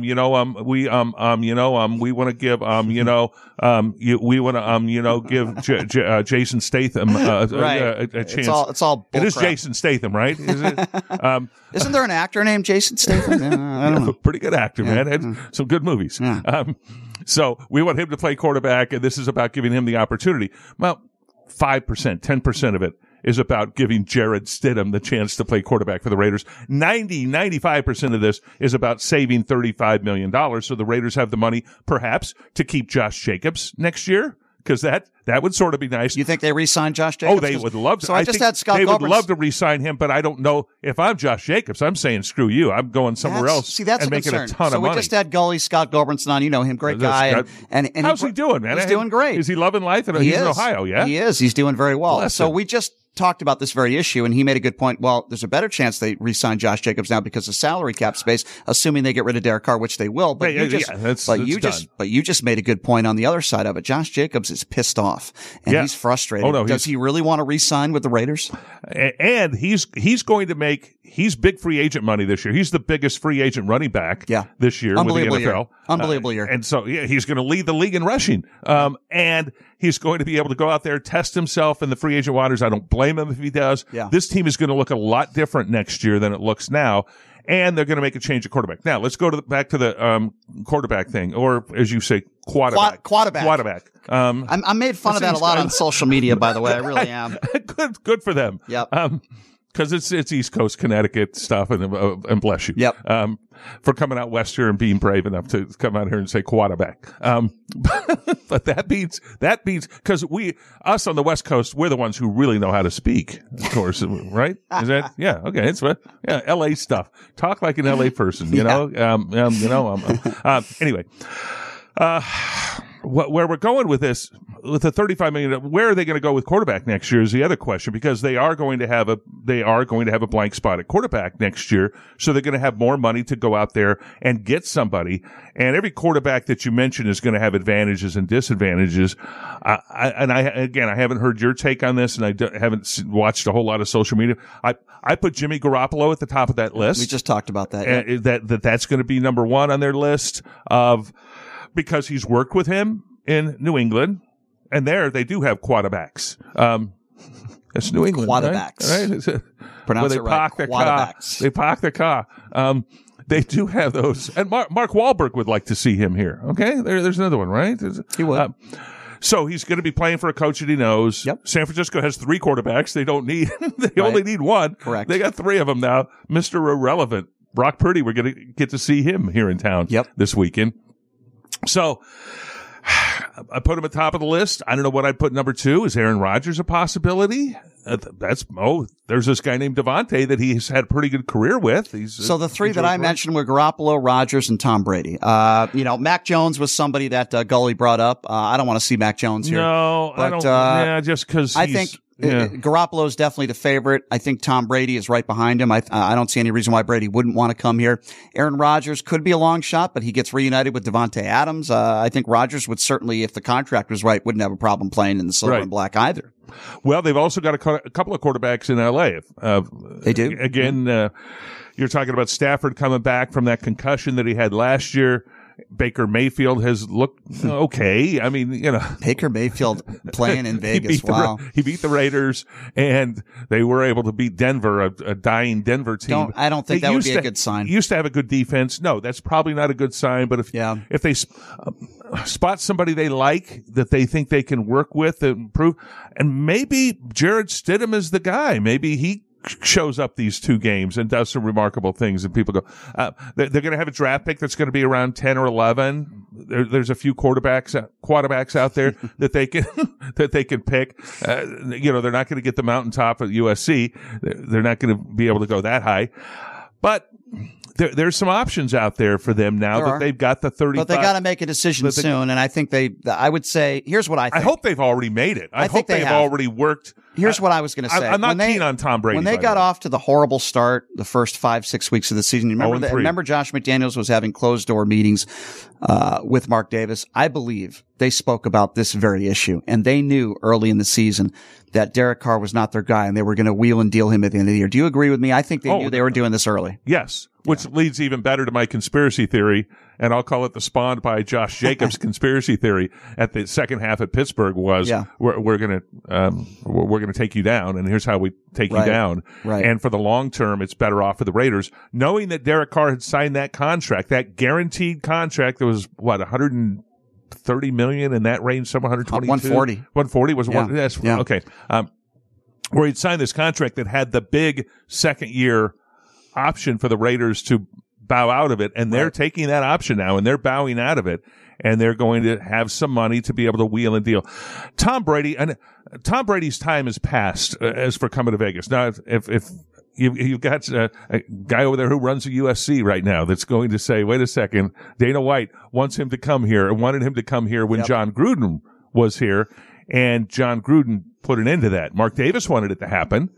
So it wouldn't surprise me. I don't know what tampering and illegal blah, blah, blah stuff is, but let's say they all tamper and do illegal stuff all the time, that somewhere there's been a conversation where the two have met in a room. They did have, Dana White did arrange a meeting between the two where they met in a room back when Gruden was coach to try to get him here back then. But I think Brady's time has passed. Here's why. You're going to have, if you take that $35 million, you sign a Tom Brady, you get an offensive line. They need to upgrade their offensive line. They got some guys working hard doing some good things there, but they got to step that up for a Tom Brady. That's been part of Derek Carr's problem this year, has been an offensive line that's been ineffective, and he's not a scrambling quarterback. Baker Mayfield's more mobile out of the pocket. Zach Wilson, more mobile out of the pocket. I don't like Wilson or Mayfield. I don't either. No. I mean, I can see negatives with both of them, but starting Aaron Rodgers would be a slam dunk. That would be a touchdown, so to speak. The top two that we mentioned right there would be I think Garoppolo would be a nice sign. This is a guy who made it to the Super Bowl. He obviously is still very capable. Won playoff games. Yes. Now they've had a great defense. They've got the number one defense in the NFL this year. They give up 15.3 points per game. They are rocking right now. And he's, the ladies would like that signing. He's a pretty boy, right? The ladies would love. Yeah, I sat next to Garoppolo. This was a couple years ago, at a, Golden Knights Thrashers game. I'm sitting up there in Hyde, and all of a sudden it's Garoppolo and Kelsey and these guys. They're sitting next to me, and I talked to him a little bit. He's a bit aloof, but we were talking a little bit about his Thrashers. That's where he grew up, and so we were talking a little hockey. He didn't really want to talk about anything else, which I understand. A little strange, little aloof guy, but I will say this, the conversation the entire game that these 49er players were having with Garoppolo, because I could hear basically everything they were saying, it was all about getting laid. That's all they were talking about. That and hockey. Guys? Yeah. Talking about single guys? Talking about getting, no. Yeah. That's what they were doing. That is repulsive. Can you believe it, Ron? It's a shocker, right? 1 second that would even be on their mind while they're a nightclub in Vegas. Maybe if Garoppolo gets signed, you could go take him to Little Darlings. Huh? Maybe you could do that. I'm going to guess Garoppolo didn't have a very hard time. They don't even have to talk about that. It's probably not. But anyway, we'll wait and see what happens. I love the idea of possibly getting Tom Brady just because a year or two he's here, and I think he can win right away. I think he's still good enough, and he's had a bad year. Most of that not his fault. I like the idea of drafting a young quarterback. Let Brady play here for a year or two, show him the ropes. I think that would work out great. Even though Brady and Josh McDaniels had their issues, they still won together. I think that's a positive. So we'll have to wait and see what happens. I don't know. Jarrett Stidham may be an option here. As crazy as that sounds, I can't believe I'm saying that, but he was a pretty good college quarterback in the sense that he played at Baylor, played at Auburn. While he was at Auburn, he beat Georgia and Alabama. Yep. Those are pretty good programs. So in the colleges, that's true. He's never had a chance to start. We have seen a guy who was the number 266 pick lead San Francisco in Brock Purdy the last few games. We've seen quarterbacks come out of nowhere and do some solid things. Yeah, sure. But okay, that's a long shot. I hope they have a plan. And they have to. When they mapped all this out, okay, and I agree with you that at some point, if it wasn't week 4 or week 5, it was week 12 at least by then, that they sat in a room earlier. Yeah, that they sat in a room and said, okay, Derek Carr is not our long-term solution. We got to get that $35 million. How do we do that? How do we make that happen? It was interesting. You look at Derek Carr in his press conferences. He was very careful in something he said in just about every press conference where they're coming off a loss, where he would say, I'm throwing the ball right where Josh wants me to throw the ball. I'm putting it right where Josh wants me to put it. All I care about is putting it right where he wants me to put it. I'm getting the ball right where he made. I've never heard you got me going quarterback. It's in my head. I might use that on air tonight. You should. Just for fun. You should. And so he's been using that phrase though quite often. He used it all year long. He's used it like he's putting it back on the coach, saying, I'm doing what he wants me to do. And if it's not working, look back at him. There are some issues between those two guys. There certainly is this week. But I think those issues started much sooner between Derek Carr and Josh McDaniels. And that's has led to this. And now the saving of $35 million. Derek Carr, let's go for a second with Derek Carr. And I just think he deserved better than this unceremonious benching happened. I think he deserved more because of what he did for the Raiders all these years. And it's hard for me to feel bad for a guy that's making this kind of money, though, Ron. No, okay, that's all relative, but yes. He's made 3 Pro Bowls. Again, 6 coaches in 9 years. He was a 68% completion percentage before Josh McDaniels got here. He now is at 60%. So this is like Josh McDaniels creating the problem and then solving the problem and saying Derek Carr is the problem. Partly that. But Ron, the guy's never won a playoff game. He's never really won a game that really They've only been mattered. to the playoffs twice. The first one he was injured in 2016. I don't think he's as clutch as people say he is. I don't think so either. No, I agree with you. Yeah. But you better have something better. And they hopefully for the Raiders. They've already had these conversations again of whether they're illegal Ron, or not. They probably are. I just when a lot of fans are echoing what you say. Oh, I don't like the way they've treated Derek Carr. He has made massive amounts of money. I know you said it's all relative, but he has been taken care of financially. They have backed him this whole time. It's now time for a change. I agree with this decision. You can argue that maybe something happened behind closed doors that was disrespectful. I don't know. What I do know is this is the right decision. There's no reason why Derek Carr should be out there. Why risk getting him hurt? The writing was on the wall anyway. He's not returning next year. Why not just sit him out? I'd like to see him on the sidelines because I think that would be the right thing to do as a teammate. But we don't know all the intricacies of this. I get it. It could have been Derek Carr and somebody needs to ask Josh McDaniels this after the game. Was it Derek Carr that went to you that said, I don't want to be a part here. I don't want to be a distraction? Or was it you that said that to him? Was it a mutual thing? I would like to know that. Okay, let me go here. Here's knowing Derek Carr's personality and knowing what he's like. The conversation may have been at some point, what do you think? Should I even be here on the team for these last 2 weeks? Do you want me? What if he said to Josh McDaniels, do you want me here? I mean, what is that going to cause? And what is that going to mean during a game?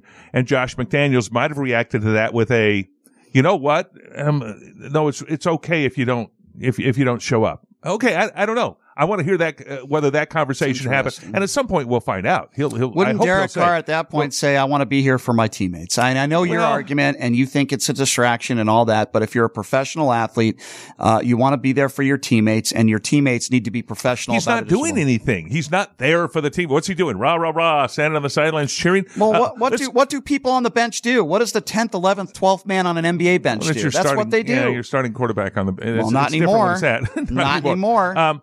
I see it as someone that's injured. If you're an injured player I'll talk about your Lakers, Anthony Davis, LeBron James, whenever they're not playing, be a good teammate. I disown the Lakers, by the way. Is that okay? Did you? So you're a Celtics fan now. Is that what you're telling me? I am more of yes, I do like Enes Kanter freedom. Yes. I do like him. Yeah, there's a Celtics player I could really like. I like Kanter. Let's go here.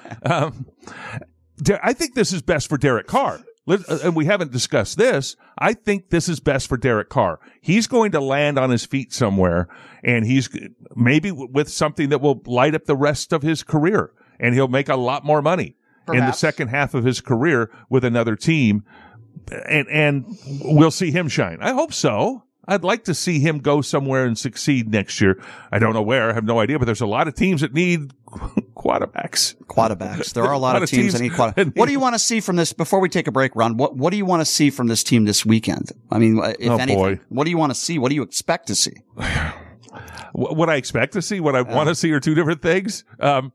They're not going to score a lot of points against San Francisco. This, again, like I said, number one defense in the league. Oh, here's what I'd like to see. Watch Josh Jacobs this weekend closely. San Francisco gives up only 75 yards a game on the ground. They are number one in the NFL in total yards given up, the fewest, and in rushing yards, the fewest. And I want to see how Josh Jacobs can do against the best rushing defense in the league. That'll be interesting to me. I think so. And to see what Jason Statham can do at quarterback. How many hungover people will be in Allegiant Stadium on Sunday? No. Hungover, yes. Here's the other part that concerns me, and I'm talking to Metro now. You cops that are out there, listen up. This was a rivalry that was banned by the NFL in 2011 because there were riots in the stands, in the parking lots. There were knifings, there were shootings, there would get people knocked unconscious at a preseason game at Candlestick Park between the Oakland Raiders and the San Francisco Raiders. So the NFL said no more preseason games between the Raiders and the Niners because of the battle in the Bay and the rivalry between the two teams, and they don't get along. The players were fighting on the field. I want to see love at home at Allegiant Stadium. I want to see peace and togetherness between these two teams.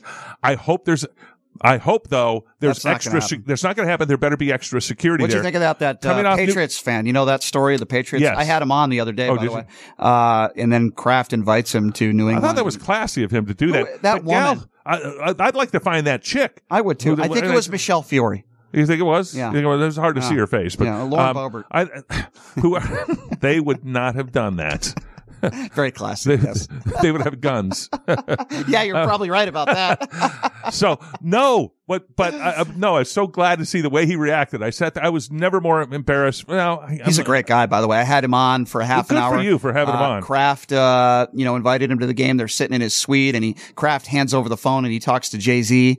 I just think that guy. That's a great story. Raiders fans, no fan should ever act like that, and it's despicable. It's disgusting. I give the Raiders credit for reaching out to him as well. Reaching out to him and apologizing on behalf of her. I mean, if you've seen the video, you know what we're talking about. Some lady that was yelling just in the face at the end of a Patriots game, and he stood there calmly and just looking at the field. Now, he could...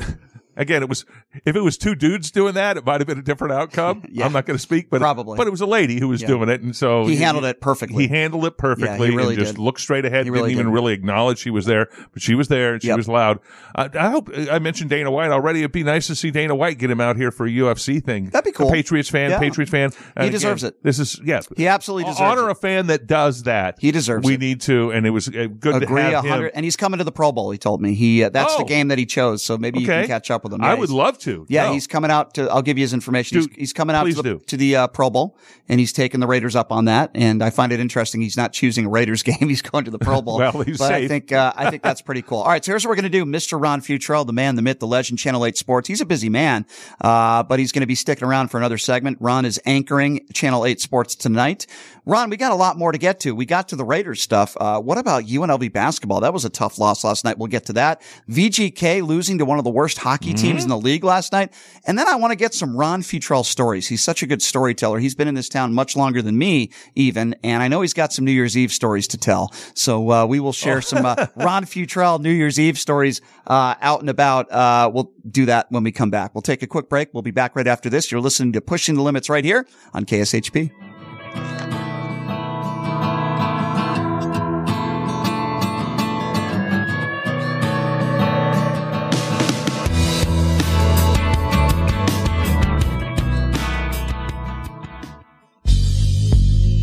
everybody, are you struggling to find a pizza place that reminds you of Brooklyn?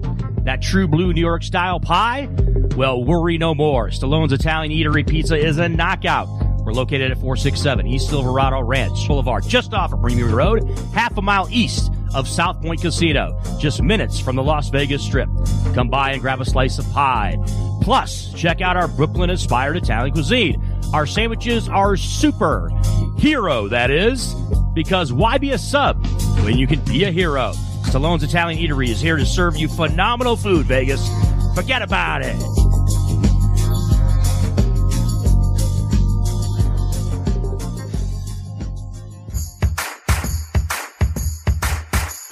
Look, it's impossible for the average person to find a great attorney out there. There's so much misinformation. Now, let me introduce you to former Chief Deputy District Attorney Thomas Moskal. He was Las Vegas's top DUI prosecutor for years. He prosecuted the most high-profile DUI cases in Clark County. No one knows more about DUI law in Nevada. Just Google it. If you get charged with DUI, whether it's a misdemeanor or even more importantly, a felony, you need Thomas Moskal representing you. His relationships with the prosecutors and judges and his knowledge of DUI law to work for you. So give him a call now or text him at 702-848-5555. It's your life and liberty that's at stake. Don't wait. Call now. That number again, 702-848-5555. Hey everybody, it's Brian Shapiro from Pushing the Limits. I want to tell you guys about Sahara West Urgent Care and Wellness. They're conveniently located on the southwest corner of Sahara and Jones. They're open Monday through Friday, 9 a.m. to 9 p.m. and Saturday, 9 a.m. to 5 p.m. At Sahara West Urgent Care, they'll take care of all your healthcare needs. They offer routine services such as physicals, STD testing, car accident treatment, and work injuries. You name it, they do it. They have on-site x-ray, EKG, ultrasound, and labs. They treat chronic conditions such as asthma, blood pressure, diabetes, and more. They also offer general wellness exams, treatments such as testosterone enhancement, and cancer screening. They're located on Sahara, 6125 West Sahara Avenue. Their number is 702-248-0554. And the best part, they accept most major insurances and affordable cash pay prices, office visits starting at just $95. And I'm also a client, so please give them a call, 702-248-0554. Experience the Artisan Hotel's themed suites, restaurant, bar, pool, and complimentary valet. During the week, the Artisan is a quiet Las Vegas retreat that's great for travelers and locals. The weekend is all about nonstop partying and the award-winning Artisan nightlife. All rooms include free gym access and Wi-Fi. The Artisan Hotel is centrally located between the Strip and downtown Las Vegas. Book your stay at artisanhotel.com. The Artisan Hotel, your unique Las Vegas boutique hotel.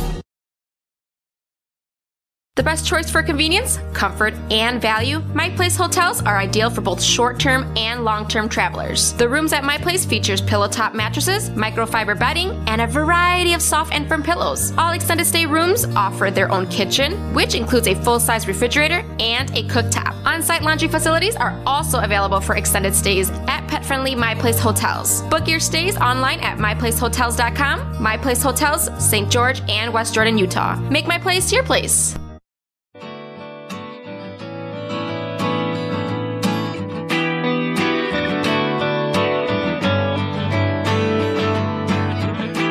All right, welcome back. It is Pushing the Limits on a Thursday. We got Ron Futrell, Channel 8 Sports in studio. We were just talking some Raiders action. Want to tell you guys, listen, we want everybody to be safe for New Year's Eve, but some people might get a little sick. They might drink a little bit too much.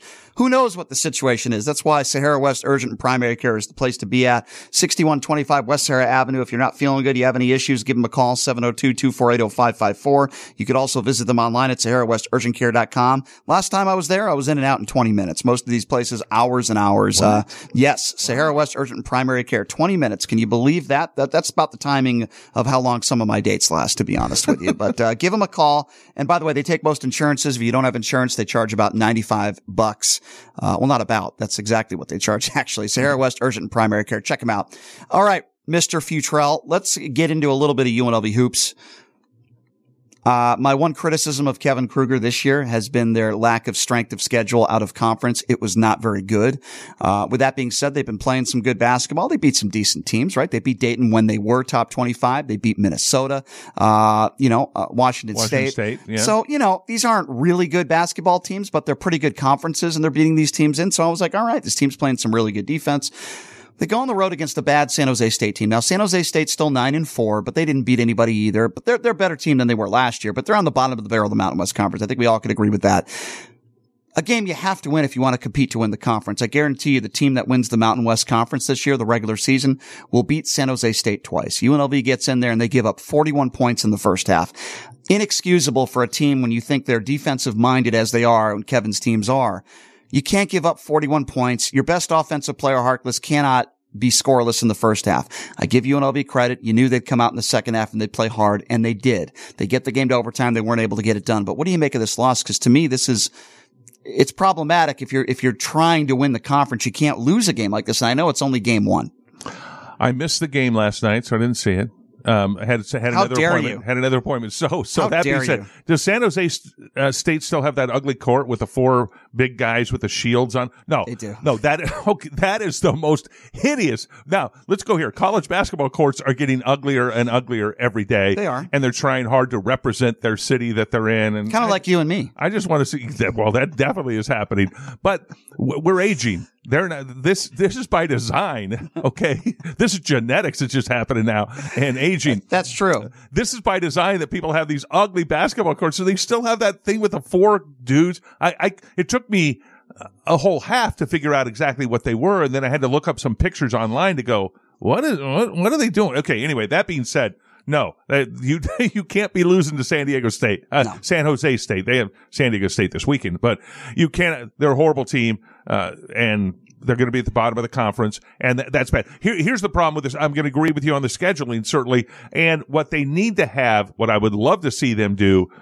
This has been my complaint about the Rebels for years. Is schedule a couple of games while the Thomas and Mack is covered with dirt inside for the rodeo, play some real, true road opponents in tough gyms and tough games against quality road opponents.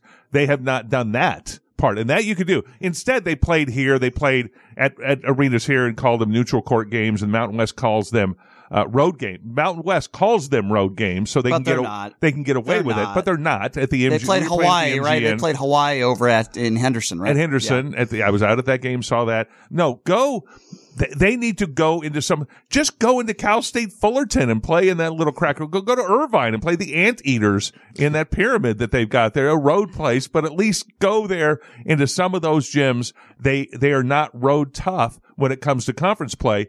And I've seen it year after year after year with the Rebels, and it showed last night that they are not road tough playing in a gym. Of how tough can San Jose State? Well, they're tough when you're used to friendly confines of stadiums that are either yours or close to home, that it doesn't matter. So that part thing, I would like to see that with scheduling with Kevin Kruger to do that more, but I do like the direction the program's going overall. Hopefully this game last night is a wake-up call for them, because they have a big one on Saturday here at home, 1:00. By the way, it's on CBS. It's on Channel 8. National CBS, not CBS Sports. National. You can watch it on 8 News Now, 1:00. That's pretty cool. But I'm going to say, running Rebel fans, get out there to the game. Get out there. And by the way, I'm calling them the Running Rebels again. I haven't for years. They're not really running a lot. They're not running a lot, but at least they're playing good defense and they're scoring some points off defense, and so that gets them running. This is true. And they deserve that. Now, for years I resisted and just called them the Rebels, and that was my own little personal boycott. Nobody knew it other than me. But I'm back to calling them the Running Rebels now, because I want to see them start running more and doing that, and I believe in. Well, I think defense. This is a Lon Kruger type team. Right? Yes, I mean defense leads to offense. The problem I have, and what I've said, besides their lack of out of conference schedule being very strong, is that at times they're going to struggle to score on the road, and they have to rely so much on their defense. And when you have your 2 best players offensively all around struggle as they did, particularly in the first half, Harkless was not good in the first half. He was scoreless, and Gilbert didn't do much in the first half either. They woke up in the second half a little bit and they played better defense, but you got to have your best players score, particularly on the road, man. And it just wasn't the case yesterday. The defensive intensity wasn't there in the first half. So we'll have to wait and see what happens. San Diego State, though, this weekend, right? This is a fun game. Fans show up out there. First of all, have a good crowd out there. That would be fun to see, a big crowd out there for the Running Rebels. I know I want to promote that the game's going to be on CBS and Channel 8. So, but still go on out there and check out the game and have some fun and get a big crowd out there. By the way, you and I are going to go. I want to mention this. Farewell. Rest in peace, Mark Warkentine. And I know he was a friend of yours as well. Yes. Can we talk about that? I would love to. Yeah. What a great guy. So Mark and I became friends several years back. I know you've known him a lot longer than I have. During the coaching searches and stuff, we have mutual friends that are coaches in the business, and Mark was always my guy to talk to because he was very close to the boosters and still close to the athletic department, a former NBA assistant coach as well, not just under Jerry Tarkanian. And excuse me, I don't think Mark would mind me saying this now, but he was one of my great sources of information when it came to UNLV. I mean, he told me a day before. He would. I'll speak for him. No, he wouldn't mind. No, he wouldn't mind. When Marvin Menzies was fired, he told me 24 hours before anybody knew, even Marvin Menzies didn't even know. He said, Brian, just letting you know, Marvin's getting yanked tomorrow. So I put it on social media. I was the only person to report it that early, and sure enough, he was right.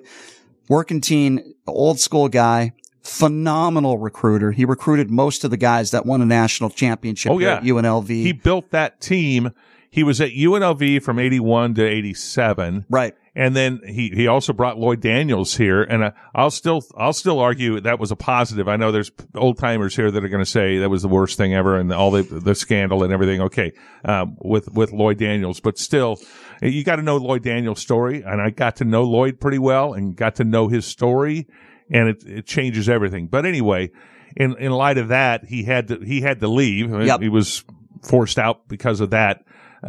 But he did bring the team here that won the national championship, very close to the Rebel basketball program, and everything he did here. He's got two daughters. Both of them are in the business. One of them worked at UNLV for years. And so that was nice to see that. Then I like you, I kept in touch with him often in the NBA. Yep.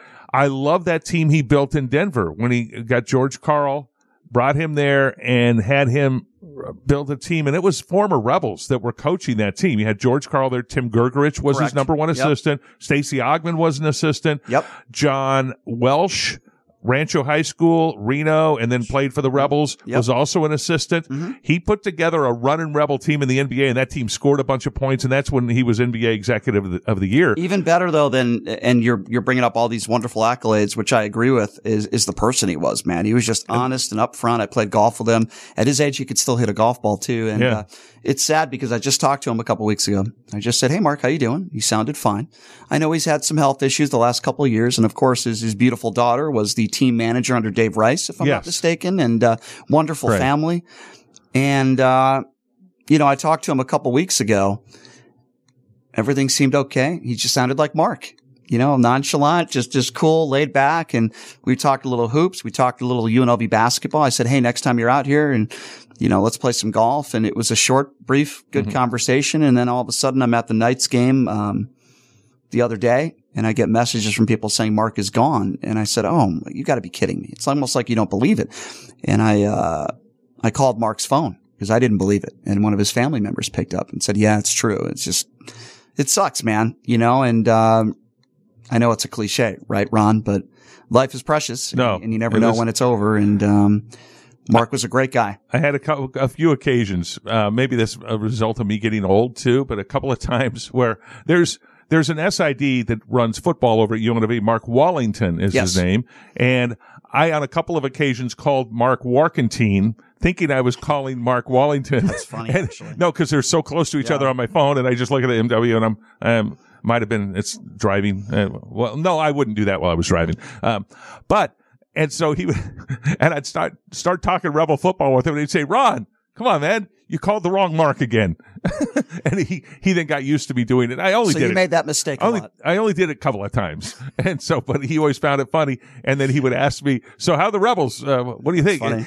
But every time we would chat, you may have had this experience too, and he would pick me for information, like, Rebels, what do you think? What's going on in Vegas? Tell me about this. Tell me about that. Yep. He'd want to find out what was going. Now, he often knew stuff, like you said, before we did here in our own city, even though he might have been in New York or Denver or Seattle or Portland, pick your NBA city. But he was always wondering what was going on back home here in Vegas and wanted to hear the latest and check on his Rebels. He missed it here. He was still very close to the program, certainly very close to the boosters. So Mark Workentine will definitely be missed. Definitely a legend in the game of basketball. Mark Wallington's still here. Yeah, Mark Workentine. Mark Workentine is gone. Yes. Mark Wallington is still here. He's still here. Bless him. The SID, right? He's the SID for football at UNLV. Yeah, but don't mix up the two. They're two very different people. I wish I still could. I cannot now. Yeah, that's true. But Workentine will be missed. Great guy, great family. My thoughts and prayers. And I'm also going to add to that list is Ed Gorgon, who was an assistant coach with the Jerry Tarkanian teams, who died earlier in December. So we lost this month, late this year, a couple of old guys who built that national championship team that went to 3 Final Fours in 5 years. Think of that. 3 Final Fours in 5 years. That's unheard of. They built a dynasty. That couldn't happen today, right, Ron? Tark's record his last 2 years. That's unbelievable. Take a guess. Do you know what Tark's record was his last 2 years? Give me. As basketball coach at UNLV. I love asking this question. What did he lose? A couple of games, right? He was 60-3. No, in fact, Tark used to say because he coached his final year That's awesome, man. He would joke, and when he rescinded his resignation, he would say, "You'd think 60-3 would be enough to keep your job, but I guess they got a coach that's going to do better." Okay, Rolly Massimino, when he came here, by the way, was 13-1, and he was pounding his chest as he is wont to do. And then Bob Maxson was jumping around and proud of, look, we kept the team. We told you we'd keep the program going. And then they fell apart. Yeah. Rolly, I said on air at the time, I said, well, eventually Rolly's going to teach them how to lose. They still have running Rebels in them. They are still J.R. Ryder and Elmore Spencer, Everett Gray, H. Waldman, go down the list. You know, God, I wish I was around. I wish I was around here during this time when you were covering he taught them how to lose. And then they lost and then went to the NIT. Oh, I did say at that time too. I said, good thing they have Rolly Massimino as their head coach going into the NIT because he has experience in the NIT. Yep. He at Villanova the last 10 years, he was always in the NIT. Mm-hmm. So he's got good experience, which that was an extreme failure. Jay Wright and I want to touch base with Jay Wright at some point. I spoke with him when he was coaching USA basketball here as an assistant. He was an assistant coach under Rolly. Yep. And he and I would fight and go at each other. Really? No, we had great arguments. So I'm going to tell you stories. And this was, so Jay Wright, Villanova won a couple of national championships, and I really liked Jay Wright. Okay, as I say that, and I liked our battles that we had. But what would have, it was a little bit of a sideshow. First of all, Rolly used to yell at me on camera when I would ask him questions. Why do you answer me? Why do you answer me that for? You know, and go at me. And so I'd just smile there. Like the guy at the Raiders game. Yep. And I would have my lead story that night as Rolly went off again on camera. Here it is. So I'd show it, you know, and I remember one of the times I asked him about a guy named Fred Haygood, who came here and was a guy who was a JUCO and had bad academics and was coming here. And I asked him about that question because academics and athletics was the issue that ultimately got, that the administration that was still in charge then, Bob Maxson, was the administration that had gotten rid of Tark. They used academics versus athletics, which is not a real battle. You can have both, Stanford. Of course. You can have both, BYU. You can have both. Well, they don't have athletics much anymore. But anyway, nor does Stanford. They have the programs, but they aren't playing You're not much of a BYU fan, are you? I am, but I'm hard on my program. I love BYU, but Chris Matthews is a big BYU. He's a Utah guy. He's University of Utah. Okay, I didn't know that. Yeah. Yeah, he's more Utah than BYU. Oh no, he is Utah through and through. He graduated. Is that where he went to school? Okay, he graduated from University of Utah. I went to BYU, but I'm still. Can't you be both? You can't be are they rivals? I am. Yeah, I am. No, I am. But typically, if you can't be a UNR fan and a UNLV fan, that's for sure. I am. I want really? UNR. I like UNR to win when they're not playing UNLV. I have no problem. Really? You root for Steve Alford? Not How could you root no, for that guy? I don't. You're right. I don't care much for Steve Alford. I like Chris Ault. I loved Chris Ault when he coached football up there, and that was a real good rivalry when Jeff Horton left there and came down here. Okay, so where was I telling the story? Oh, I was going back to the old Rebel days and Rollie Massimino, Jay Wright. So Rollie would get mad at me that I would question the academics of any of the players coming here, but that was an issue. That was an issue, and I had been here. I knew the context of that issue, and he got mad at me for even bringing it up. Okay, so Jay Wright. There was one time the RJ did this story. How much time do we have? We got about 5 minutes, Ron. We got enough time. The RJ did this story, and at that time, RJ was carrying the water for Bob Maxson, the president of UNLV. Now, they've gone through 5 different ownerships since then and different people, but they carried the water, and they were the arm of PR for the university to get rid of Jerry Tarkanian. It couldn't have happened without their support. Yep. It wouldn't have. And so, anyway, they did. And so I pointed out that bias early and often, all the time. One time there was a newspaper article that talked about how Rollie's new team, the academics, again, in the battle of academics and athletics, Rollie's new team had the highest GPA of any Rebel basketball team ever. And so people really care about that?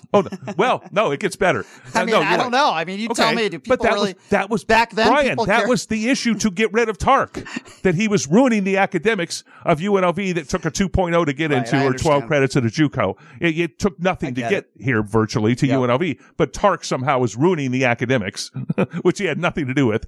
Okay, so wow, we're going back 30, 40 years here now. Everybody, I was barely alive. No. So the RJ ran this picture, and they had 20 pictures they had the 12 basketball players, and they had 6 to 8 other people who were on staff that they also used to put the GPA, the ball boy, the towel boy, the administrative assistant. They used their GPAs when they figured the team GPA. They used the GPA of everybody on the team, 20 people, and they were. Now let's go through here. So not necessarily players. They were using. They were not players. 3 team managers, towel boys. 1/3 of the people they were using. The geeks that are getting all straight A's at UNLV. The RJ with a straight face. And again, my apologies to the curtain people at the RJ, but you got to hear this story, and you know I'm right. The RJ ran this story with a straight face in their sports page of who these people were, and not really who they buried who these people were, but the headline was. Look at what has happened. The GPA has risen. Thank goodness we have Rollie. Now we're losing. We're playing horribly. And people are wearing bags over their heads to the games, and we can barely get fans in the stands, but our academics is way up. So I that night on air, after the RJ did that story, I put the pictures of all the people, whose GPAs were added in there. I'm going to go here. They weren't as ethnic as the basketball team. There were 2 or 3 Asian guys in there. Okay. So I'm going, I put their pictures up and I said, here's whose GPAs they're putting in there.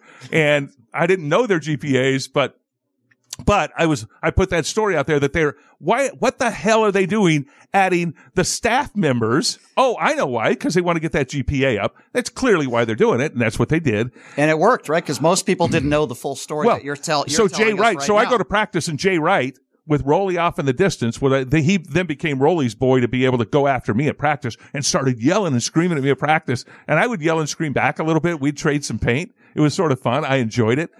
At one point, when J.R. Ryder got put on probation J.R. Ryder, I just saw him in Vegas not that long ago. I haven't seen J.R., and I got to catch up with J.R. He coaches an AAU team. Does he? Good for him. He Interesting guy. Put on probation because Rollie needed him for his last year here. It would have been his junior season, I think, but he wanted him to play here because he needed him on the team. So he took 15 credits over the summer. And this came out. By the way, it came out then the RJ had started to turn on Rollie. So it started, and he took a PMS class. One of his credits was a PMS class. Are you serious? There was a class like that? No. I need to take that class. He said he was doing it to help us to understand his girlfriend more.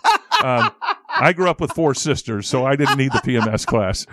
So anyway, great. So I pointed out how ludicrous this was, and I felt bad for JR that he was being thrown into this mix. I always felt bad for the players that they were part of this battle between the university and the coach, whether it be Rollie or Tark or whoever. And that JR, I remember in Long Beach for the Big West media. It wasn't. Yeah, it had to be Big West back then for the conference tournament. And he's lighting into me, Jay Wright.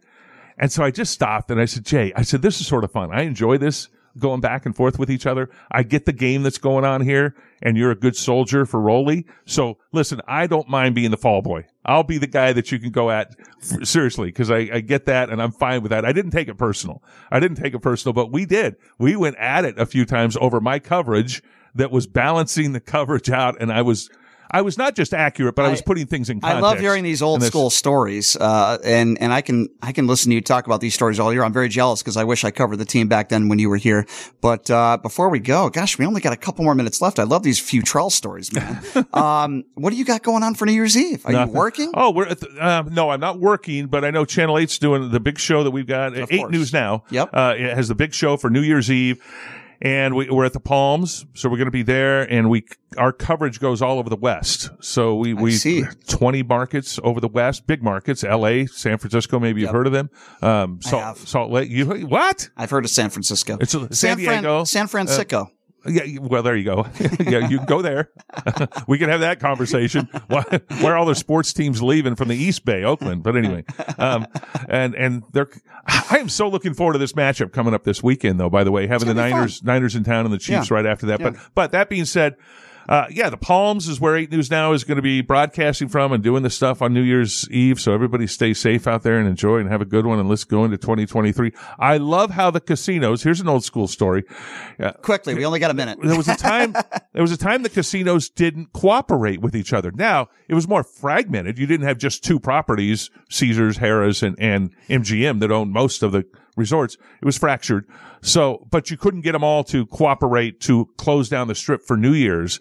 Al Boca, a guy who did the Las Vegas Marathon for years, wanted to run the marathon down the strip, but he couldn't, again, get cooperation from all the casinos to be able to do it. You understand how difficult that would be.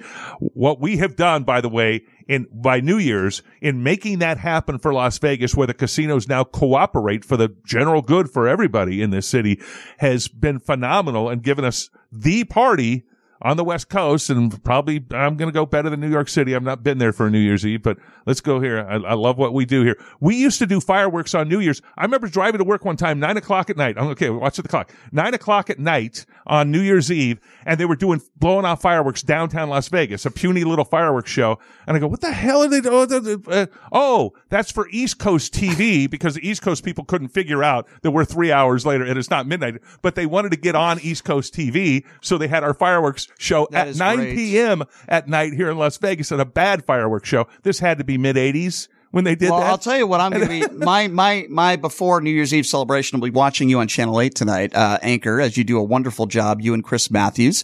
I hope you and your family have a fantastic New Year's Eve. You guys do a great job over there at 8, Ron. You know how much I always love having you in and telling your stories. I could hear this for hours. Unfortunately, they only give me 2 hours a day here. What? So, yeah, what are you going to do, my man? I'm glad to have one of them. Thank you for having me on, and Happy New Year, everybody. Always a pleasure having you in here, Ron. I always appreciate you. You're a great friend and a good dude. And please tell your wife I said Happy New Year as well. I will. Tell her that she doesn't like me talking to you on the phone at night, because that gets me worked up. I know. Tell her you came in and you did an hour with the Liberal today. Anyway, we got to go, everybody. Ron, thanks so much for being here. We'll see you tomorrow. Michelle Mortensen, formerly of Channel 8, will be joining us in studio tomorrow. Have a great day, everybody.